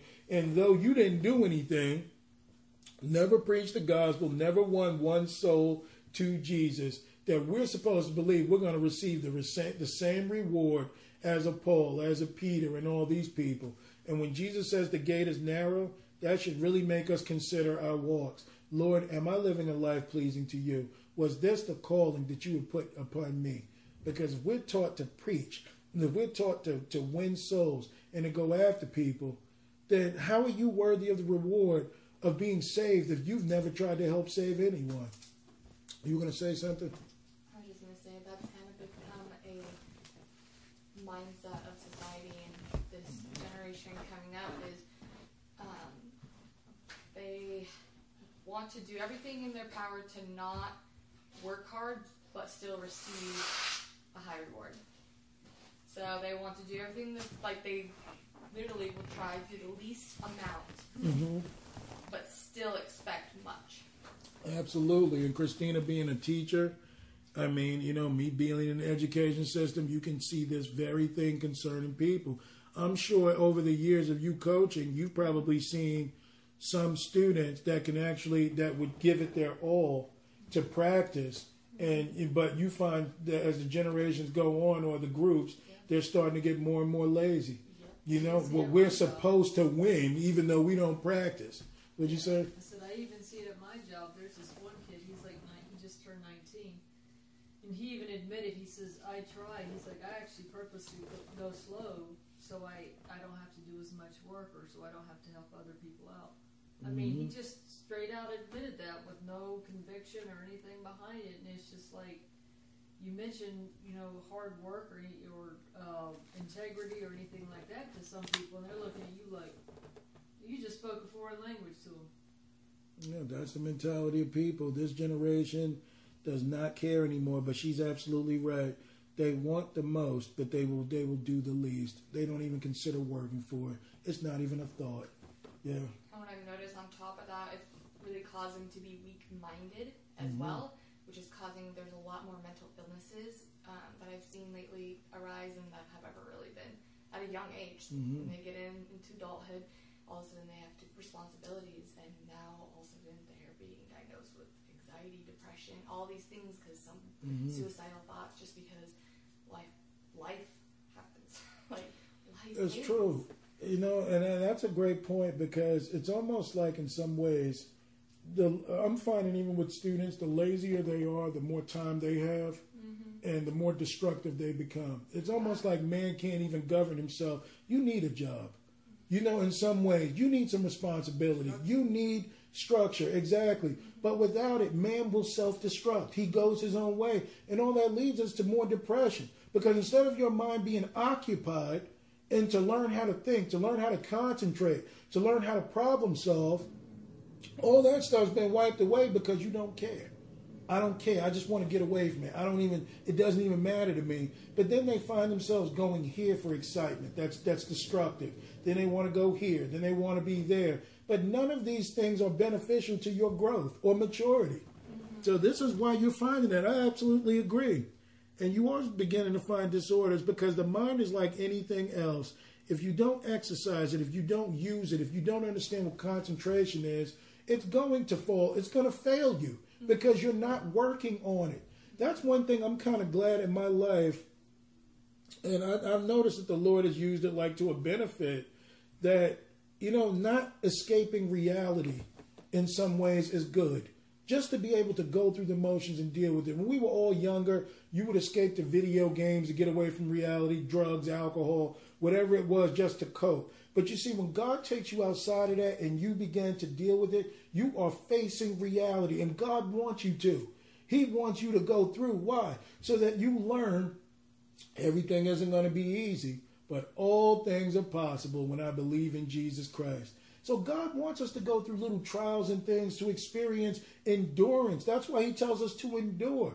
But if we try and escape the things that God wants us to do, we'll never be ready for the end times. If we are already feeling defeated in little small trials, where will we be at the time when the horsemen show up? You know, when things get serious. Yes, sir. I'm going to give this one example on being military, and I'm going to straight up say this verse is that so people don't get confused. Titus chapter 1. Sorry, Sarah. Yeah. I don't agree with women joining the military, so I'm not going to put it on that aspect. But what I'm going to give credit to, and this is how I know when you're preaching that the Bible is a military affair, basic training, when you go in there, they don't smooth you into it. They don't pat you on the back. They don't, you don't get encouragement until 9 weeks later, until after it's all said and done. They hit you smack dead on the head from day one. Because you're getting yelled at from day one. What they want to see is you got to be able to handle the pressure right now. And if you can't handle it now, you're not going to handle it down the road. Battle.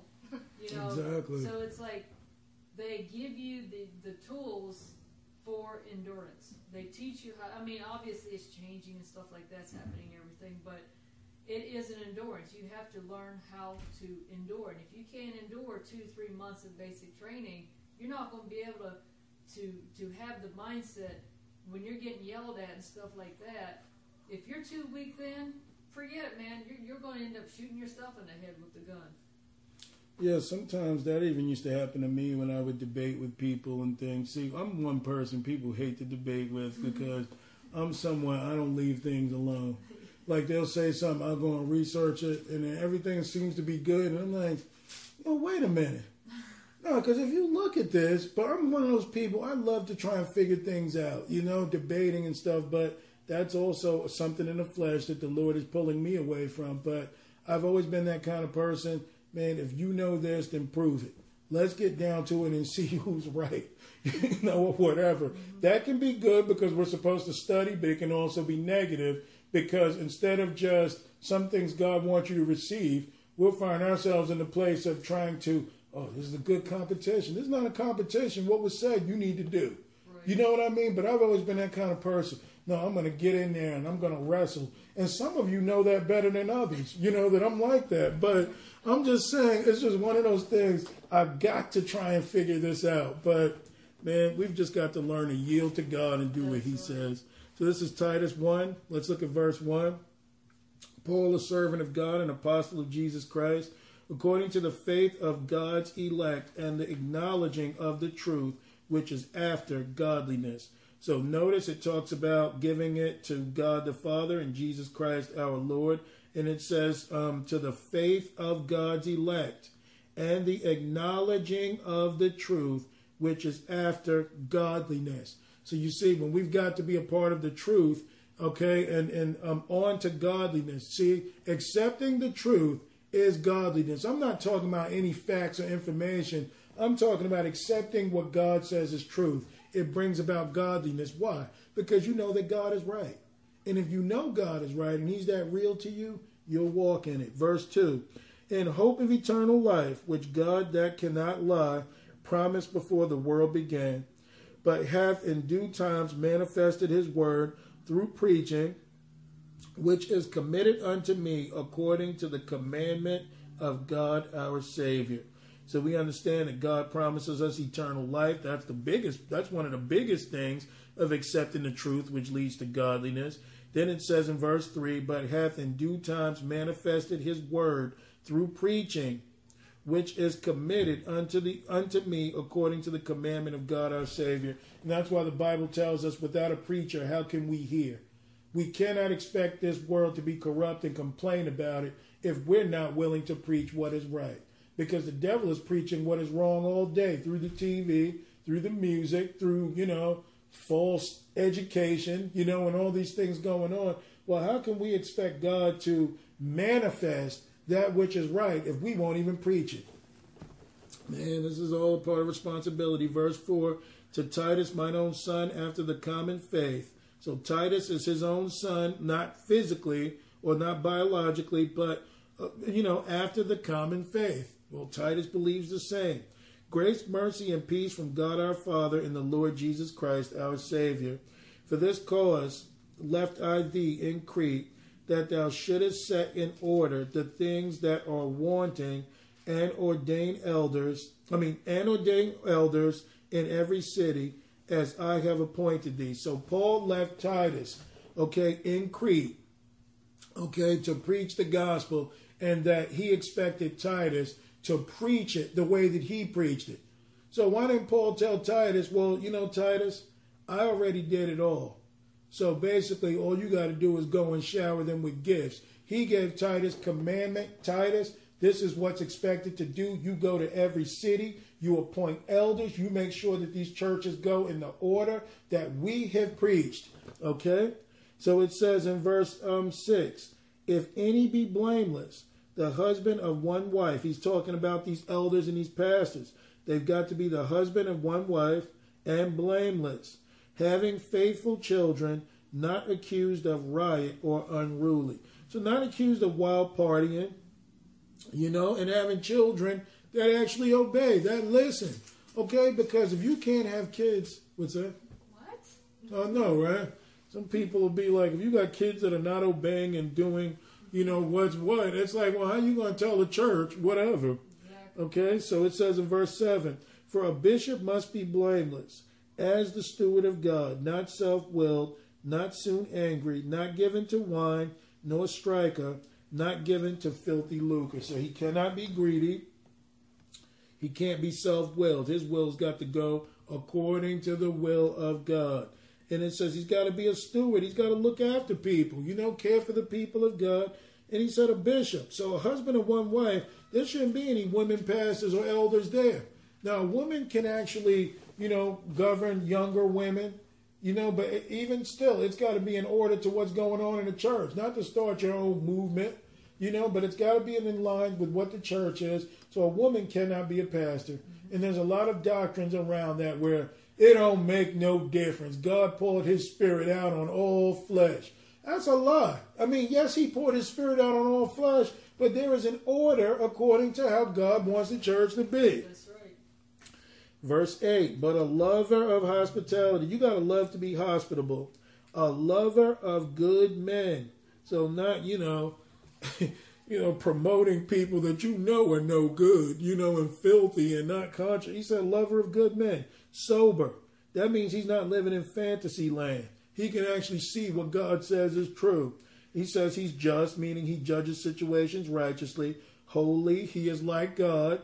All right? I mean, not like he's God, but he believes in living his life according to the scriptures. Temperate, so he's not quick to fly off the handle. Holding fast the faithful word, as he have been taught, that he may be able, by sound doctrine, both to exhort and to convince the gainsayers. Gainsayers are people that speak against the word of God. So if you find yourself as a teacher, by not yielding to sound doctrine, you give the gainsayers something to say. This is why when people want to fight to defend Christmas and other holidays like Easter, you've got to understand about gainsayers. Gainsayers, in many cases that I've run into, that are witches, people in the occult world, people that are just atheists that have done their homework, will tell you, man, these holidays are evil. This came from occultism. This ain't got nothing to do with Jesus. But you see, if doctrine is sound, you'll tell them you're absolutely right. That's why we don't do it. But you see, when we do things that are not right, that gives gainsayers the option to blaspheme God. Oh, well, you really believe in God? Then why are you doing blah, blah, blah, blah, blah?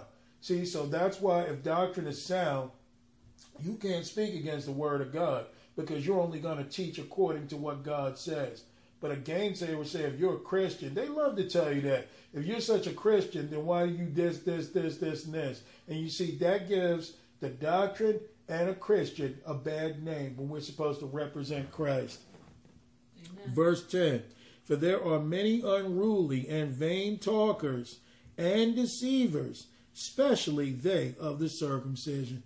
So he's saying, if you want to look for some smooth talkers and vain individuals, you don't have to look any further than the church. You can go right into church and find more people like that than you actually find. I found more people lie in church than outside of the church by using one term. You know what that one thing they say is? The Lord told me. Lying.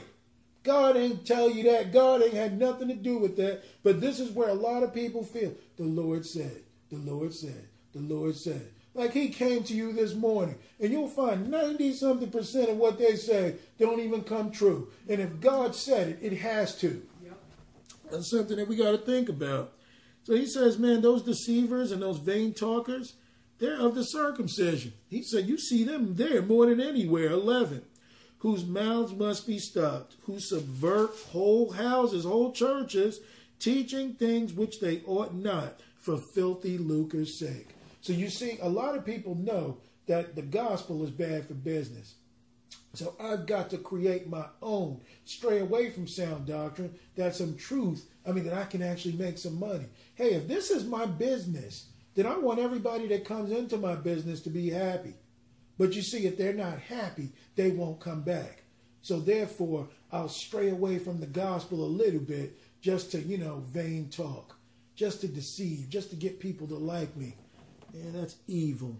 Verse 12, one of themselves, even a prophet of their own, said the Cretians are always liars, evil beasts and slow bellies. So they glory in their shame, they're gods of their bellies. And he talks about them evil beasts. That means they don't enjoy the government of God. And he says they're always liars. Cretians are like Greeks, so they were kind of considered like what you would call what do you call them? Gentiles. Mm-hmm. That they don't know anything about the faith. That's why he sent Titus to go and set up government. But look at how much power these people walked in. That you could send Titus to the island of Crete alone. Okay, with unbelievers. And Paul is expecting no less than for Titus to obey the Spirit, obey the commandment of God, and to be faithful with sound doctrine. Man, what is God expecting from his people? Think about what's being said. He sent Timothy somewhere else, then sent Silas somewhere, and sometimes these guys were jailed, let out, and preaching the gospel and going wherever. But you see, Paul doesn't expect anything less than his disciples, and neither did Jesus expect anything less from them. So what is God calling for us to do? Are you trying to say that 3 people sitting in this room can actually go and turn Portland over on its head? That can actually obey God and do what God says? Man, this is sound doctrine. He's calling them to do the commandments of God. You mean to say only 3 people can do this? And Crete is bigger than Portland, so you would imagine that, it will only take one of us here. I want Christina in Washington, and Sarah, I want you to go to Idaho. Okay, this is how it's going to be. But, man, look at what God is calling for his people and what he believes that we can do if we yield to his Spirit, connect with him, and go according to what is sound. All right, verse 13. This witness is true. Wherefore rebuke them sharply, that they may be sound in the faith. So this is why it's important at times to get right down to the point. Because there were times I tried to sit down with people for coffee.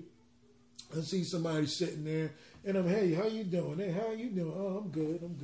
How was your weekend? Oh, my weekend was good. And I'm like, yeah, okay. You know, so that's good. So how's the family? Family's good. Oh, all right, that's cool. And then you say, I'm going to preach the gospel. And the person says, oh, my lunch is over. See you later. And you, you know what? Because you see, you could have been there to preach Christ. But this is what I'm saying about wasting time. All right, so let me continue. So verse 14, not giving heed to Jewish fables and commandments of men that turn from the truth. Unto the pure all things are pure, but unto them that are defiled and unbelieving is nothing pure, but even their mind and conscience is defiled. So you got to understand, an unbeliever has a defiled conscience.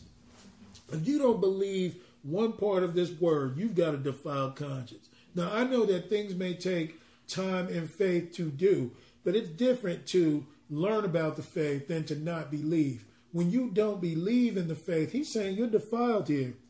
Okay? And then to those who are pure, he says all things are pure. How can we be pure of heart if there's desires of ours that are outside of God's heart? You see, all it takes is 1% of something defiled to go into pure water, and that water is no longer pure. If I take 1% of soda and pour it into clean, fresh water, that is not pure water anymore. Okay, so what we got to understand is we've got to follow soundly. What is pure is of God, and that which is not pure is not of God. I might like God's word, might have a heart towards his word, but my heart is still not pure if I don't believe. That's what this is about. Rat poison. Exactly. Yeah. You know, like Ken Hovind mentioned once, and Sarah's mentioning now, there's very little poison in rat poison. 1%. Yeah, 99% of it is food, good food that the rat will eat. That's what draws him in. But that little 1% is what's going to kill him. That's what happens when we allow things in that are not of God. I think it's actually a slow process because they want the rat to take it actually back to the nest. So it kills them over a process of time. It doesn't do it right away. And that's what can happen when we have, doctrine that is not sound. Mm-hmm. We go and we pollute others with it, and we can destroy the body because no one caught that little 1%. But guess what? The Holy Ghost does. Yeah. That's why when things are not right, the Holy Ghost, that ain't right. And you need to correct that before you tell anybody anything concerning this. Mm-hmm. There were a lot of things I preached, and I said the wrong thing, and I listened to the videos later, and I'm like, I got to correct that. One of them we went over today. It was when we first started out. Do you remember the one where it talked about honor your parents? Now, I once taught that what was being said there was you can honor your parents as long as as long as it's not against God or whatever. Then you can tell them blah, blah, blah. Well, the Lord has brought me understanding since then. Today, you don't have a right to disrespect your parents or dishonor them. But, you make the doctrine of Christ of none effect by doing so. So just because you might be sound in some other areas don't mean because your mom is an unbeliever, you get to curse her or mistreat her or to do whatever, because that just totally leavens the lump. Okay, you're not even following my first commandment, which is one, to love me, and then obey your parents, the first commandment with promise. So if you're not going to do that, that's something that you might as well, you're corrupt then.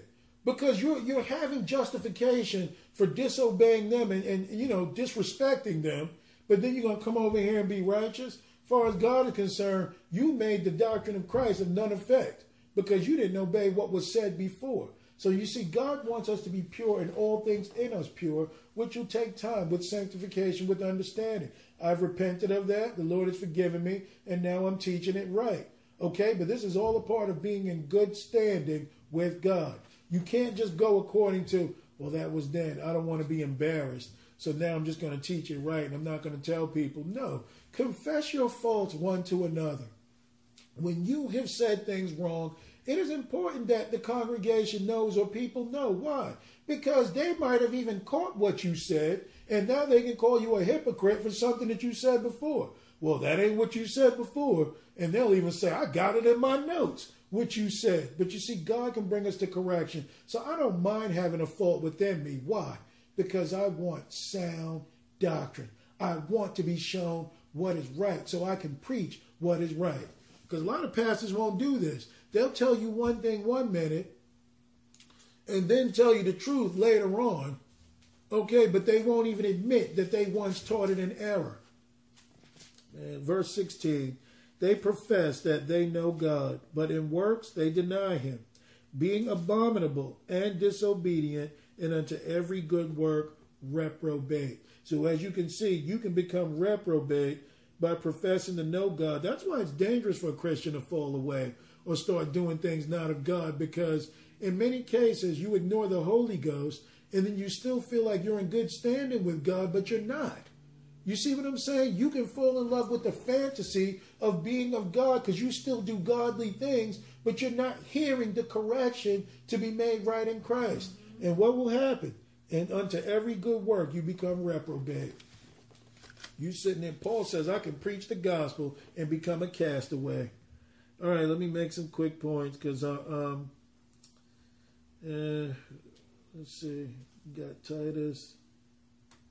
Because I don't have a whole lot of time to go over everything.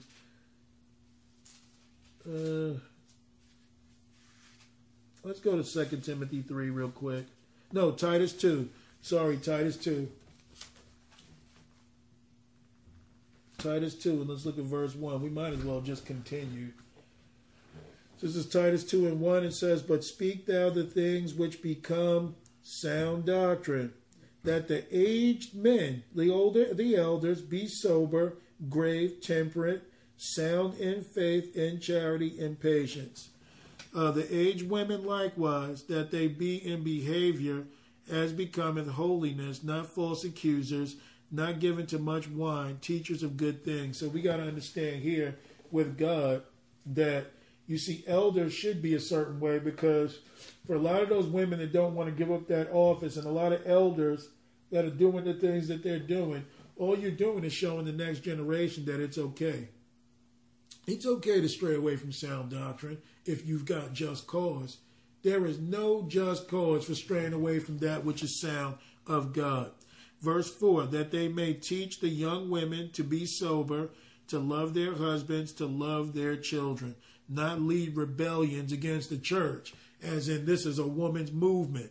Verse 5, to be discreet, chaste. You know what chaste means? Chaste means to remain pure. You know, to be a goodly woman, a righteous woman before God. You know, like a chaste virgin. You know, God is always on your case. Why? He wants you to be a virgin. Right. So he says to be chaste, keepers at home, good, obedient to their husbands, that the word of God may not be blasphemed. So you see, the family unit is supposed to be a reflection of God. It should be godly. Look, just like Father, Son, Holy Ghost, that's how we should flow with God, in order. But what's interesting here is he says women should be keepers at home. You know, a lot of women would be offended by that today, but you know what I'm finding? That's become a lost art. A lot of women will keep a nasty place, don't want to fix it up. You know how many women I met don't know how to cook? A lot. You know how many women I know that will just buy their kids fast food every night because they don't want to do these things? And what are you showing your daughter? That when I'm tired, I don't have to cook. We can just eat everything and that's good enough. And I'm not speaking to women who can't cook, but I'm just saying one of the reasons why you may not be able to is because of this very thing right here. Overlooking it. Talking about, man, cooking in the kitchen. That could be a man's job or whatever. Yes, men can cook too, but this is all a part of the sound doctrine. Why? It teaches women to be women of God and also wives to their husbands and mothers to their children. Yep. You see how the family unit is so important in the kingdom of God? Young men likewise exhort to be sober-minded in all things, shewing thyself a pattern of good works in doctrine, shewing uncorruptness, gravity, and sincerity, sound speech. They cannot be condemned, that he that is of the contrary part may be ashamed, having no evil thing to say of you. So that's interesting too, because Christians have been given the title as holier than thou. You think that you're better than me and this and that. You know what? If that's how you feel, that's on you. I'm just living according to what God says. See, it's your conscience and your own shame is why we think we're too good. Oh, look at old goody two-shoes over there. She don't want to sit with us at lunch. She's overdoing whatever. And then here's the reason. Because you're nasty, you're sinful, you enjoy doing this and that. That's not of God. That's your conscience. People will look right at you. I know I should stop smoking. I ain't say nothing about you smoking. That's your conscience. So people of God should not just outwardly speak about what is an example to Christ. Our lives should reflect it. Mm-hmm. All right. So they won't have any evil thing to say about you. Verse 9. There is no better feeling. I'm sorry, I got to say this. There is no better feeling than when slander and hearsay is in the midst. That someone will say you said something and you said, I didn't say anything. I don't have nothing to do with that. And then people will find out, yeah, he didn't have anything to do with it. But if you did, you notice how people start reflecting, who told you that? Whoa, I don't know. Where'd you hear this? And you know you had something to do with it. But you see, that eliminates all that when they say, well, Derek didn't say nothing. Because I don't care what you guys are doing or what's going on with that. But it's good to have a pure conscience that you can't be blamed. I don't know who was at that party, but I wasn't. I didn't have anything to do with that. Anyway, let me continue. So it says, verse 9, exhort servants to be obedient unto their own masters and to please them well in all things, not answering again, not purloining, but shewing all good fidelity, that they may adorn the doctrine of God, of our Savior in all things. So like I said, living a life that is after the Lord, not living in the ways that we want to live, desiring what God tells us to do. Let's look up that word purloining real quick. Check this out. That's Titus 2, and I believe I'm in verse 9. 10, sorry. Titus 2 and verse 10. And look at what the word purloining means. It says to set apart, separate, divide, to set apart or separate for one's self, to purloin, embezzle, withdraw covertly, and appropriate to one's own use. So he doesn't want us in the mix with filth and nastiness and what do you call it? In unbelief. We should be separated unto God, not mixing with the what do you call it? The age or the times or the way that people do them. Verse 10 for the grace of God that bringeth salvation hath appeared to all men, teaching us that denying ungodliness and unworldly lust, we should live soberly, righteously, and godly in this present world. So you see, we're supposed to be separated from worldly lust so we can actually live righteously.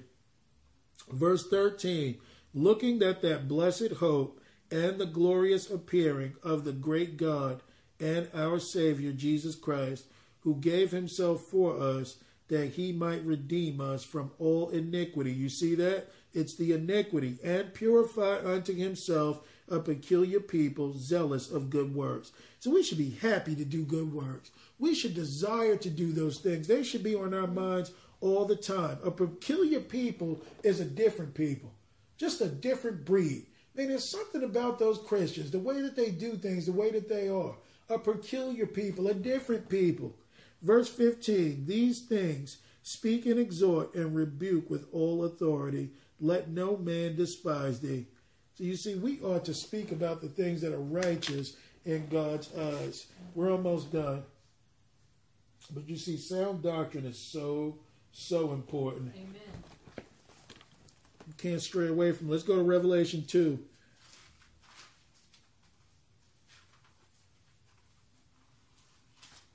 Revelation 2, and I think, we're going to do Revelation 2, we're going to do Romans 16 and Acts 2. Those are short verses and we'll be done. So Revelation chapter 2.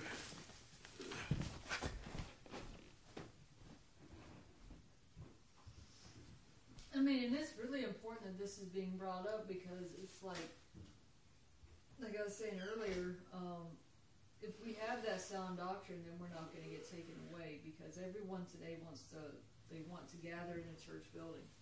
You think that the only way that you can really hear Jesus Christ if you go to a building somewhere, and we know that that's not true. It's like, how do we know that that church is even of God, especially considering where we live, out here? And so it's like if people get so wrapped up in the fact that you've got to be in a actual building itself, it's like the Spirit of the Lord may not even be there. I mean, I know the Spirit's on some churches, but it's not all of them. Mm-hmm. So if you get so wrapped up in thinking, well, I got to go to an actual building, then that's kind of in a lot of ways that's brainwashing because that's not always true. I mean, look what we're gathering, and so the Bible says where 2 or 3 are gathered in my name, there I am in the midst. So it's like I got saved in my apartment. I wasn't in a church building. So it's like our minds have got to be set free from the indoctrination. That's the word I was looking for. We've got to be set free from the indoctrination that going to a church simply because it's got a cross on it or simply because it says church of whatever on it, the Spirit will be there. Maybe it will, but then again, maybe it won't. Right, and when the congregation had been replaced with the building, that's where the problem comes. When he says the church of Ephesus, the church of this, the church of that, that's the congregation of Ephesus, where people meet, what people do. But people are looking at church as it's the building. It's the congregation. It's a body of believers. That's the church. Yeah. So when he says church of Galatia, that just simply means saints that come together in Galatia. That's it. I mean, we're the church wherever we go as lively stones. We're not just, the church is this particular building, because Sarah is right. It can write church on it, and God can write Ichabod on it, meaning the glory of the Lord is departed. I got nothing to do with this trash. Yeah. There's a church of Satan, so what are you saying, So anyway, this is Revelation 2. Look at verse 1, and it says, Unto the angel of the church of Ephesus write, These things saith he that holdeth the 7 stars in his right hand, that's Jesus, who walketh in the midst of the 7 golden candlesticks. I know thy works, and thy labor, and thy patience, and how thou canst not bear them which are evil, and thou hast tried them which say that they are apostles, and are not, and hast found them liars, and hast borne and hast patience, and for my name's sake hast labored and has not fainted. So like I said, like we talked about 2 weeks ago, Ephesus was a busy and productive church. They actually believed in spotting all the fakes. But one thing we've got to understand, and I've heard it said before, pointing out what's wrong doesn't make you always right. There are times that you can be a wrong person printing out right information. That's why he says the pure has to be pure through and through. So Ephesus is doing good. They're spotting the fakes. They're spotting the false apostles. They're working hard. I mean, they're going after everything. And then he says in verse 4, Nevertheless, I have somewhat against thee, because thou hast left thy first love. Remember therefore from whence thou art fallen, and repent, and do the first works, or else I will come unto thee quickly, and will remove thy candlestick out of thy place, except ye repent. So he made it very clear to them that, unless you are tied to me, first and foremost, what is the first and great commandment of the law? To love thy God with all thy heart, thy soul, thy might, and thy strength. Exactly. And then the second is to love your neighbor as yourself. Sometimes we can love our neighbor and do all the works that we do for neighbors, like, pie and cake sales, but we don't even pray. We don't even spend time with God. We don't even love God. We want to be loved by others. So you've got to have your first love first and foremost. God would rather you spend time with him and love him, than for you to go out and do all these things, not even being connected to the tree. Let me correct myself, because the Lord corrected me on that. To love the Lord, not thy God. To love the Lord with all thy heart. Lord thy God. It says both. Yeah, you were right. No, absolutely. He is our Lord. That is for sure. All right, so he says he's going to move that candlestick quickly. I don't care what you're doing up in here. If I'm not pushed above all, I will take it away. All right, verse 6. But this thou have, that thou hatest the deed of the Nicolaitans, which I also hate. He that have an ear to hear, let him hear what the Spirit saith unto the churches. To him that overcometh will I give to eat of the tree of life, which is in the midst of the paradise of God. So God is very serious about this. You can't do enough religious works to get close to God. You've got to draw close to God and let God bring forth the fruit on you. Okay? So the whole point is he spoke of the deed of the Nicolaitans. The deed of the Nicolaitans, as we talked about before, is pretty much what you see everywhere, in terms of the word Nico, meaning conqueror, or what is it? Conqueror, and Lations means, get the word laity, meaning the common folk. So it means conqueror over the common folk. What you find here today, in many cases, you've got the pastor sitting up there, you've got the elders, you got the bishops and all those guys, and then you've got the laity, the ignorant masses out there that doesn't know anything. All teachers are, all pastors, all apostles, prophets, and evangelists are. They're just simply your brother and sister in the Lord that God is using to do whatever. But people are giving way too much respect. This is a man of God. This is a man of the cloth. So we ought to approach him with respect. You ought to approach a homeless man in the street with the same respect. There's no difference. Anybody that you address with respect deserves that respect. Why? Because that's what God commands of his people. But when we start looking at this pastor in his office, I've got to take off my shoes and walk in and be respectful before him. But then you can disrespect someone in the street. What difference is that to God? Jesus said, if you love them that love you, what reward is there in that? Okay, so God calls for us to have that within us regardless. So the doctrine of the Nicolaitans, which is really the doctrine of Nimrod, is about leaning on the people. If you truly want to be a leader in God's church, you've got to become a servant. You've got to help people. You've got to look for people. Be there for them. Pray for them. Okay, because all an office in the church is a servant. That's all you are. You serve the people. Like if this is a restaurant, you just walk around as a waiter. Would you like any hors d'oeuvres, ma'am? Would you? And I'm not trying to be funny. I'm just being upfront that you've got to serve. You've got to be, man, how's things going with you? Hey, can I help you with anything? Do you need money? Is something going on? Is there anything going on where I can talk to your husband about him, what he's doing to you, or your wife? This is all about being a servant, being available. There are times I don't feel like preaching this word. I don't. I'm not going to lie. I'm just saying there's days you're tired and, your mind and your spirit's got to be engaged with God. And there's days you don't feel up to it. There's days when you do feel up to it, people speak against you and argue with you. And you're just like, but you know what? It's not about you and me. It's about doing what God says. So you ought to be under the people to help lift people up, not stand over them and lean on them like you've got a special position. That's garbage. That's the doctrine of the Nicolaitans. All right, so he says in verse 8, and unto the angel of the church of Smyrna write, these things saith the first and the last, which was dead and is alive. That's Jesus.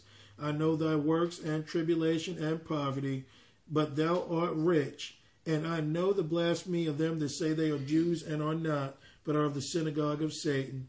Fear none of those things which thou shalt suffer. Behold, the devil shall cast some of you into prison, that ye may be tried, and ye shall have tribulation 10 days. Be thou faithful unto death, and I will give thee a crown of life. So we must remain faithful unto death, and God can give us a crown of life. But he made clear the reason persecution's coming upon you is because you need to be tried. He that have an ear, let him hear what the Spirit saith unto the churches. He that overcometh shall not be hurt of the second death. And unto the angel of the church of Pergamos write, these things saith he, which hath a sharp sword in 2 edges. I know thy works, and where thou dwellest, even where Satan's seat is, and thou holdest fast my name, and hast not denied my faith, even in those days wherein Antipas was my faithful servant, a faithful martyr, who was slain among you, where Satan dwelleth. So Pergamos was actually a church that was about 1,000 feet high. And on top of that hill was actually the altar of Zeus, okay, which was Satan's seat. Okay, so Satan literally had a seat. Whatever entity or fallen angel used to go and sit there, he was very serious about this church, that it became one, but this is what it was like.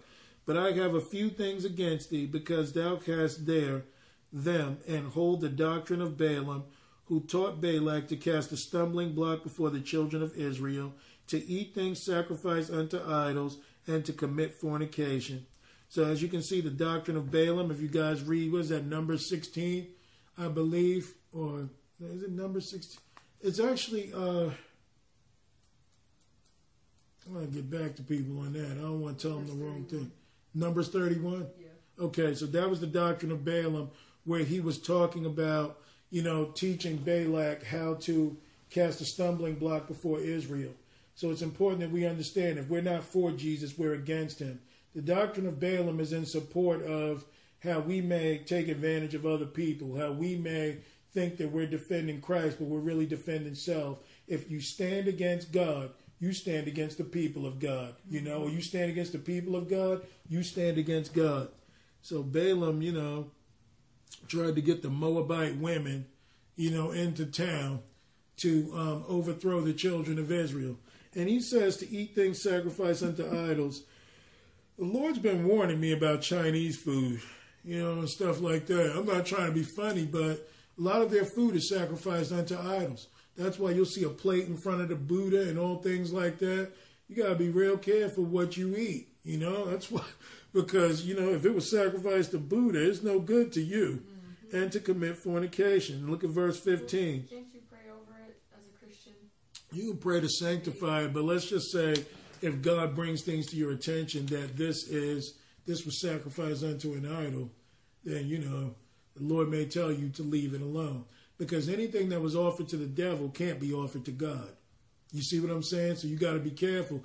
Now, do I have evidence that where I may eat Chinese food is doing it? Probably not. But if I see it and I know what that is, then that makes me accountable whether I'm for it or against it. So that's what we got to understand, because you can pray to sanctify what God gives you, but if it was offered to Satan, what right have it to you?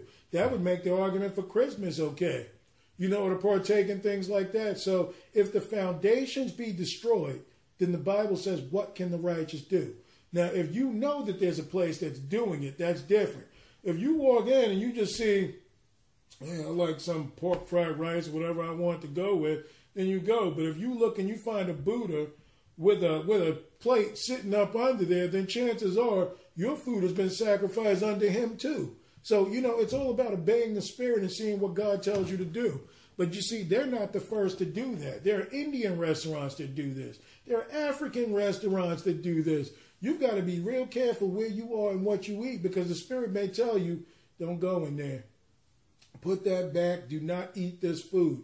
Because think about it, that which we take in, well, Jesus said there's nothing from without a man that can defile the man, but he's also speaking spiritually. But he just is the same Jesus here talking about food sacrificed to idols. There's a big difference. He was talking about the dietary laws, not food given over to the devil that we are supposed to eat. Mm-hmm. So, that's why Pastor Price talks a lot about abstract thinking. You got to have an abstract mind with God. Like Jesus is known as the Prince of Peace. But Jesus also said, I came not to bring peace but a sword. So is he contradicting himself, or is he speaking in terms of what we're dealing with at that time? Yep. Okay, so it's all about what it means exactly. He said he didn't come to bring peace but a sword. That means he came to preach the gospel, and there's going to be war.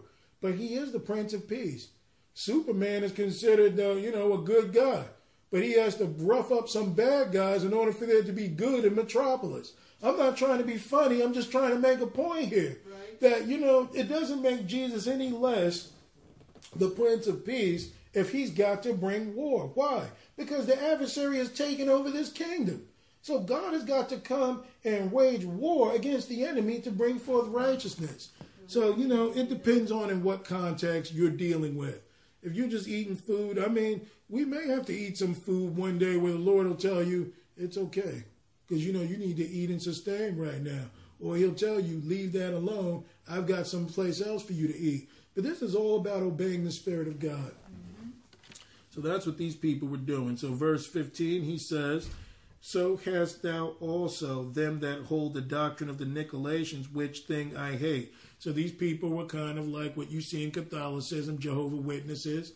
They've got these big, groups of elders and other things that go on. And then you got the whole little ignorant masses out there that don't know anything. God hates that. Yeah. He hates that with a passion, because there's no such thing as a laity in God's kingdom. That's your brother or sister in the Lord. Bottom line. Okay, everybody's on the same playing field. Some may have been given responsibilities to serve because of where they are in their walk with the Lord, but there's nobody in here above another. Jesus said when you go to pick a chair in a place of a banquet, pick the lowest chair in the room. Don't look for the most important. Well, I need the VIP. There's no VIP in the kingdom of God, because the only very important person there is Jesus Christ. Amen. And everything that conforms to that will be important. All right. So he says, repent, or else I will come unto thee quickly, and will fight against them with the sword of my mouth. He that have an ear to hear, let him hear what the Spirit saith unto the churches. If you know churches that are run like this, you're going to have more to worry about than being the laity. The Lord says, repent, remove those things, or God will fight against it. You don't want to be sitting in a congregation of a church that is like this, and God is going to move against it with the sword of his mouth. That which we line ourselves to, we become a part of. You're not innocent when you pledge allegiance to something. That's something we got to understand. All right, so let's look at Romans 16 and get Acts 2, and we're done from there. These are going to be quick.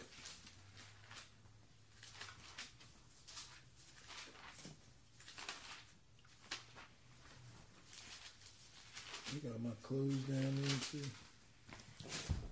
Man, they're probably going to be wrinkled as leaves. I'm going to have to run over them again.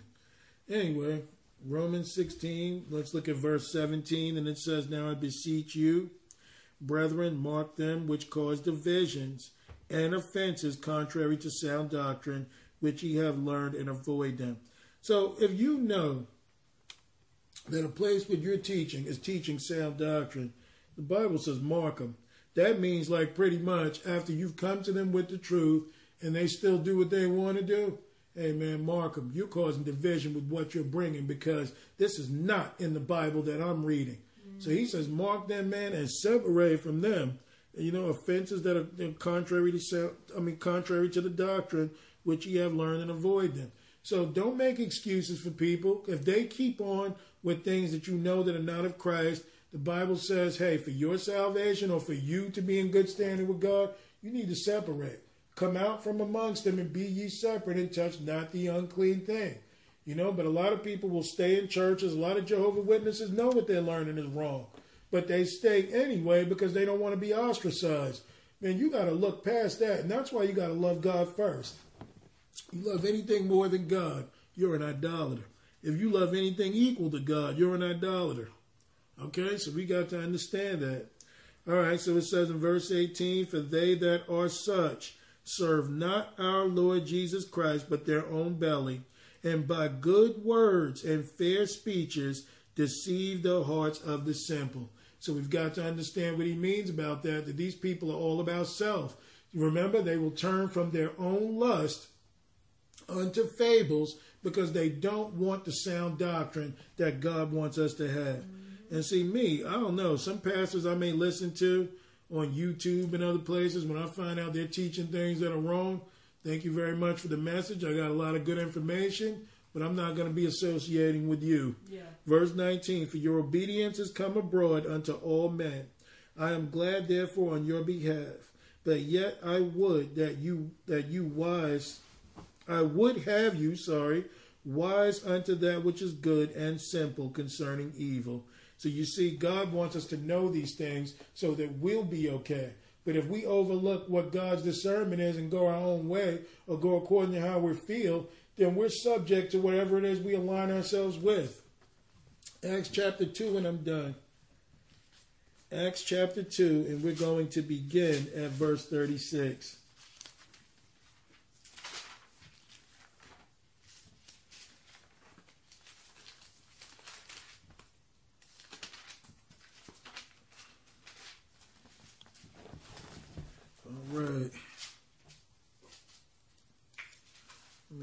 talk about sound doctrine long enough and make enough examples to her like, we get it, man.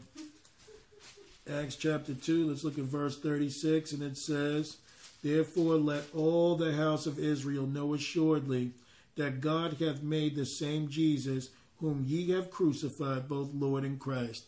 So we've got to understand as believing Christians that everything that God says concerning his word, okay, God has made Jesus Lord and Christ. Whatever Jesus says to do, do. Okay, it's not just about him being the Messiah. It's about him being Lord over your life. And the way that he becomes Lord is to obey his word and his spirit and spend time with him. Okay, verse 37. Now when they heard this, they were pricked in their heart and said unto Peter and to the rest of the apostles, Men and brethren, what shall we do? See, people have got to be brought to this point sometimes to be able to ask these things or to say, what do I need to be saved? But we rather tell people God loves you first and leave out all the details. A person's got to know you're being damned, man. You know, you're going to hell. And you may not, each day is not promised to a person, and I love you enough to have you receive the truth. Now, they may curse you out and walk away, but they may also have sleepless nights. They may be sitting there thinking, man, I might need to change my life. Don't be offended by the reactions you get from people. This is the gospel. You know, that this person may say, what am I going to do?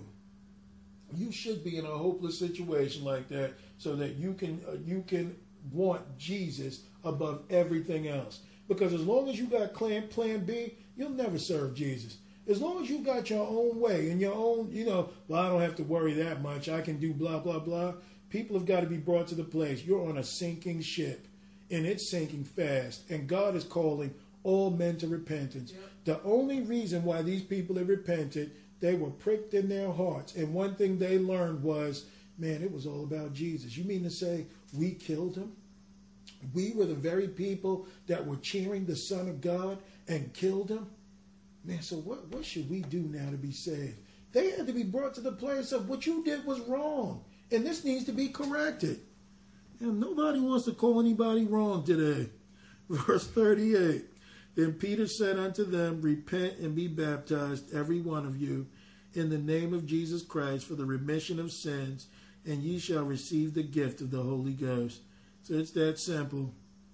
Repent, be pure of heart, and be saved. And God will give you the Holy Ghost. But you got to want this.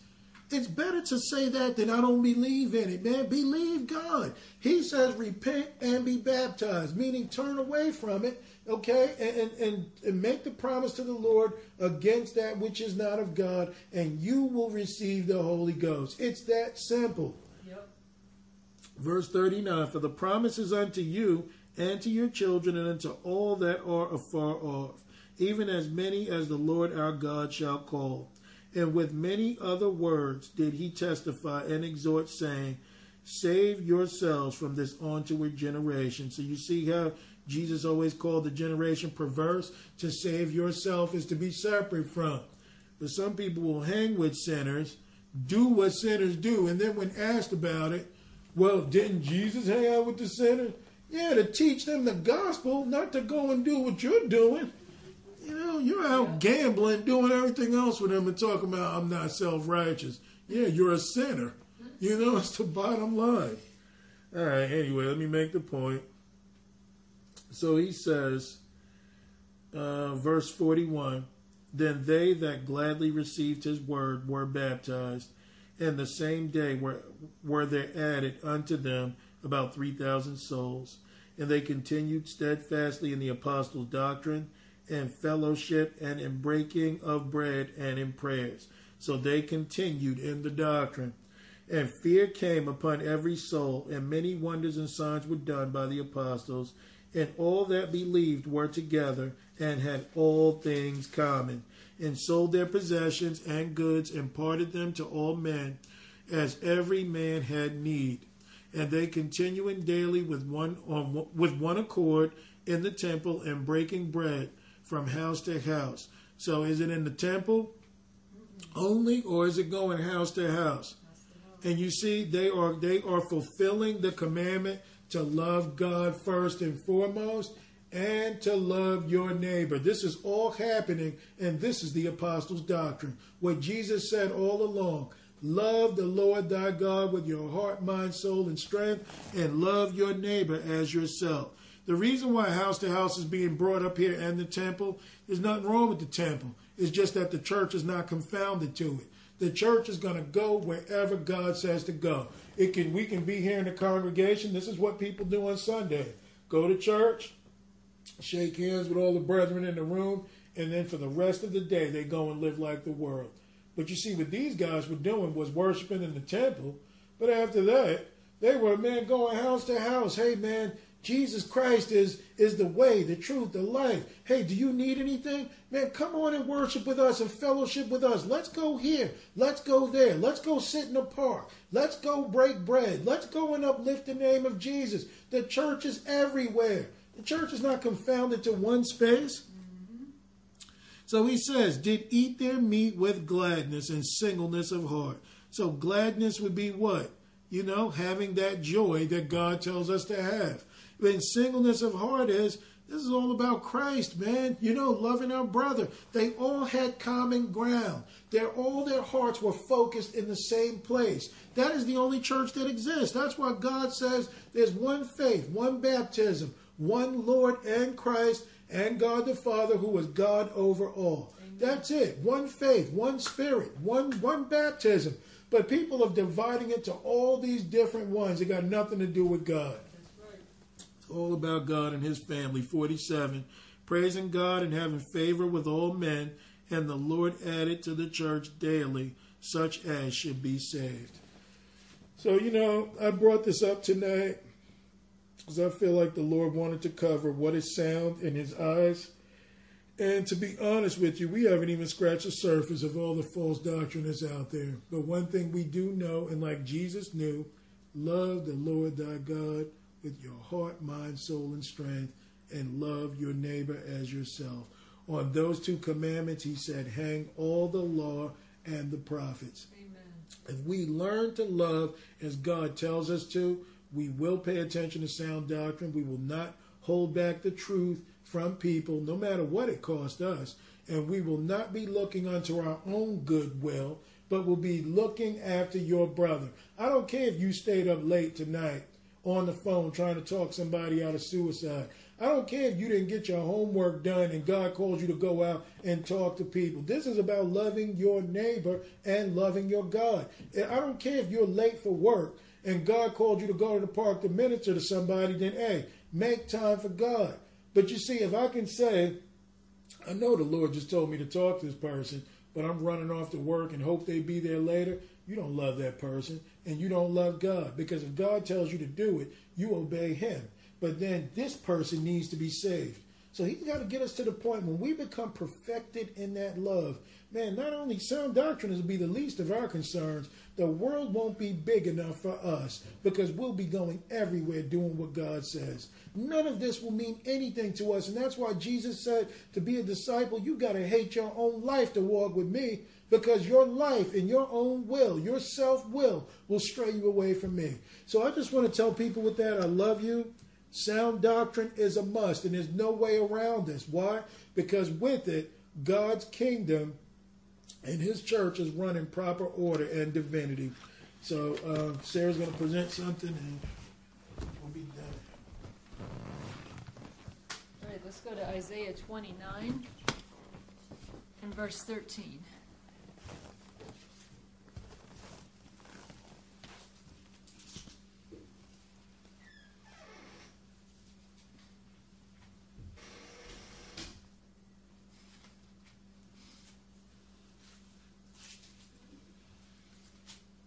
Isaiah 29, starting in verse 13. Wherefore the Lord said, for as much as this people draw near to me with their mouth, and with their lips do honor me, but have removed their hearts far from me, and their fear toward me is taught by the precepts of men. Therefore, behold, I will proceed to do a marvelous work among this people, even a marvelous work and a wonder. For the wisdom of their wise men shall perish, and the understanding of their prudent men shall be hid. So what's saying here is that it's interesting how it's like you said earlier, you're going to bring forth that one study about transgression, sin, transgression, and iniquity.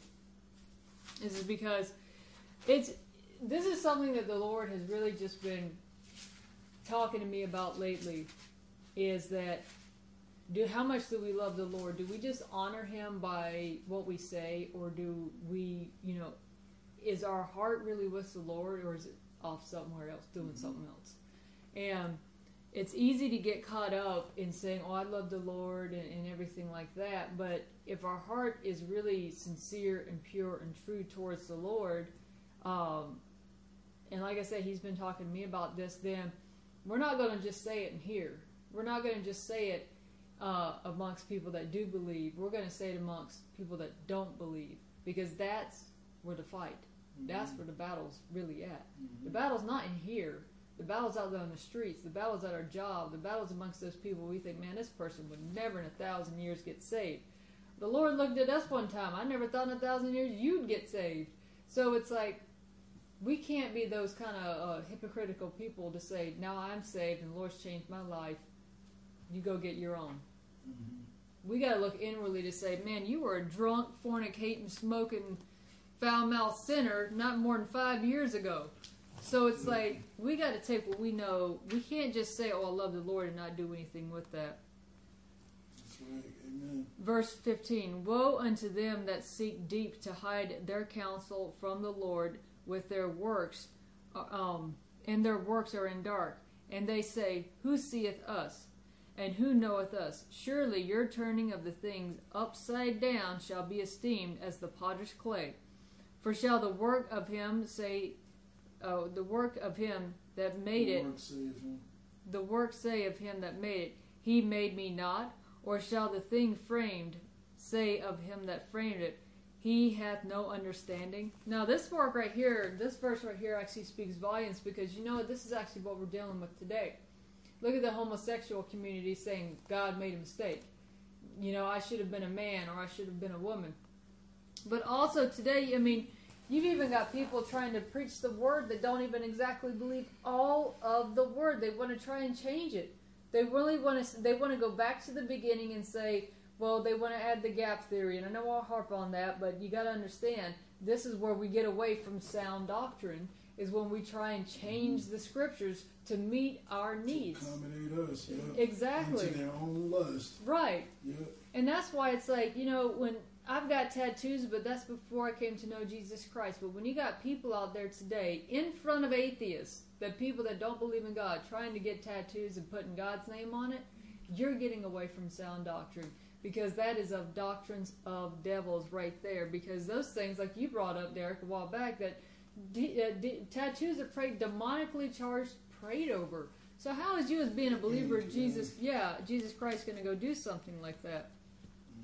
Verse 17, is it not yet a very little while, and Lebanon shall be turned into a fruitful field, and the fruitful field shall be esteemed as a forest? And in that day shall the deaf hear the words of the book, and the eyes of the blind shall see out of the obscurity and out of darkness. The meek shall also increase their joy in the Lord, and the poor among men shall rejoice in the Holy One of Israel. For the terrible one is brought to naught, and the scorner is consumed, and all that watch for iniquity are cut off, that make a man an offender for a word, and lay a snare for him that reproveth in the gate, and turn aside the just thing of naught. Therefore thus saith the Lord, who redeemed Abraham, concerning the house of Jacob, Jacob shall not now be ashamed, neither shall his face now wax pale. But when he seeth his children, the work of mine hand, in the midst of him, they shall sanctify my name, and sanctify the Holy One of Jacob, and shall fear the God of Israel. They also that erred in spirit shall come to understanding, and they that murmured shall learn doctrine. So the point of this is that if we are under sound doctrine, we're going to preach the truth, we're going to preach the Word of God, and we're actually going to see people that we never thought come to know the Lord will come to know the Lord. But the thing is also this, is that if we only believe him with our speech and we don't believe him in our heart, we're going to see the exact opposite happen. So that's why it's like we got to know him inwardly. I believe this, and I actually had someone tell me this too, is like if we don't have a relationship with Jesus Christ, how can he use us? How can we actually tell people what we don't actually know of? It's not just knowing the word in mind, but it's knowing it in our heart and in the truth. Amen. That we have that relationship with him, because, it's like us knowing each other. I know you and I know you. We should know Jesus Christ even more than that he is the truest, realest, so that way we can actually tell people. Amen. No, that's absolutely true, man. We just can't bend the scriptures the way that we want them to. We've got to be in accordance with God's word, his spirit, and everything that he meant. Because that's one of the unfortunate things that you're seeing today. It's just water, isn't it? You didn't spill. It's not water. It didn't spill. Oh. All right. You said it's not water. No, it's not water. It's like a carbonated drink. Oh, I was about to say. Oh, all right. It's all good. Anybody praying out today?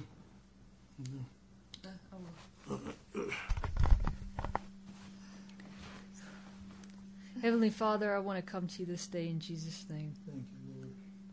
Lord God, first of all, I want to thank you for this day that you've given to us. Lord Jesus, I also want to just thank you for another opportunity that you've given us, that where we can come together, Lord, as a body of believers and just hear the truth, Lord Jesus Christ, and get our lives right with you, and to understand the times that we are living in, Lord Jesus Christ. And I also just want to thank you for your grace, your love, your mercy, your patience, your long-suffering, your wisdom, Lord Jesus Christ. And thank you, Lord God, for not treating us as our sins deserves, for being a faithful Father, Lord Jesus Christ. And I'm praying, Lord God, that with this message today, if anything that was said today, Lord God, that pricked us in our spirit, that we will just get into a greater relationship with you, Lord, that you can still continuously clean us out, that you will shine the light of your gospel in the dark areas of our life, Lord God, that we just give ourselves completely and fully over to you to be sanctified.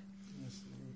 That we have a true understanding of what taking this gospel in the world is all about. Yes, Lord, we can preach it in the street corners, in the supermarket, the gas station, but are we doing it in our jobs, Lord? Are we doing it in the places where we maybe have gotten comfortable? And while we are there, Lord Jesus, because salvation is for all men. You've called all men unto repentance, Lord Jesus Christ. And that's one thing that we have to truly understand, is that if we say that we have a relationship with you, Lord God, are we doing what your word says? Yes, Lord. Do we have that inward man, Lord God, that you're walking inside of us and just being fully connected with you? Because that is what this is all about. Yes, it is growing in grace, Lord, and you are taking layers of the old man off of us on a daily basis. But Lord, we've got to take up this cross every day and follow after you. We've got to crucify the flesh every single day, Lord Jesus Christ, that we will be sanctified, because we got to know, Lord, we are living in the last days. The destruction of this economy, we are on the precipice of that, Lord Jesus Christ. We've got to have it in our minds that we are here today and could be gone tomorrow. Yes, Lord. So we're doing everything in this day to follow after you. Have we obeyed your commandments this day, Lord Jesus Christ? That we could stand before you and you say to us, enter into the kingdom of heaven, my good and faithful servant. That is what should be on our minds, Lord Jesus Christ. That you are still correcting us, that you still want us to be one of your children, Lord Jesus. And that we are following after the path of righteousness, not ungodliness, not after our own selfish lust, Lord Jesus Christ. Is everything that we are doing in obedience, that we have that right relationship with you, that we are continuously building our relationship with you for the kingdom of heaven. Because that is what it's about. It's about the salvation of others, Lord Jesus Christ, not storing up our barns. So I pray, Lord God, anything that is in us that's not right, that's not of you, that's not in obedience, Lord Jesus, take it from us. That we will be able to go out into the highways and into the byways, Lord Jesus Christ, that we will be sanctified, to get into more prayer and fasting, Lord, that we can heal the sick in the name of Jesus, raise the dead, open the blind eyes and the deaf ears. That is the goal. Lord Jesus Christ, before this world expires, before our own life expires. So I just say thank you, Jesus. Thank you, God. Thank you for this message that you brought forth today with the power of your Holy Ghost, that it will get out there, Lord Jesus Christ, and that people's lives will be changed. Thank you, Lord God. Thank you, Jesus, for all and everything that you've done. I pray, Lord, that whatever we do, you get all the praise, the glory, and honor that you deserve. Yes, Lord. In Jesus Christ, your most holy name I pray. Amen. Amen. Hello, it is Ryan, and I was on a flight the other day playing one of my favorite social spin slot games on ChumbaCasino.com. I looked over at the person sitting next to me, and you know what they were doing? They were also playing Chumba Casino. Coincidence? I think not. Everybody's loving having fun with it. Chumba Casino is home to hundreds of casino-style games that you can play for free anytime, anywhere, even at 30,000 feet. So sign up now at ChumbaCasino.com to claim your free welcome bonus. That's ChumbaCasino.com and live the Chumba life. No purchase necessary. VGW Group. Void where prohibited by law. See terms and conditions. 18+.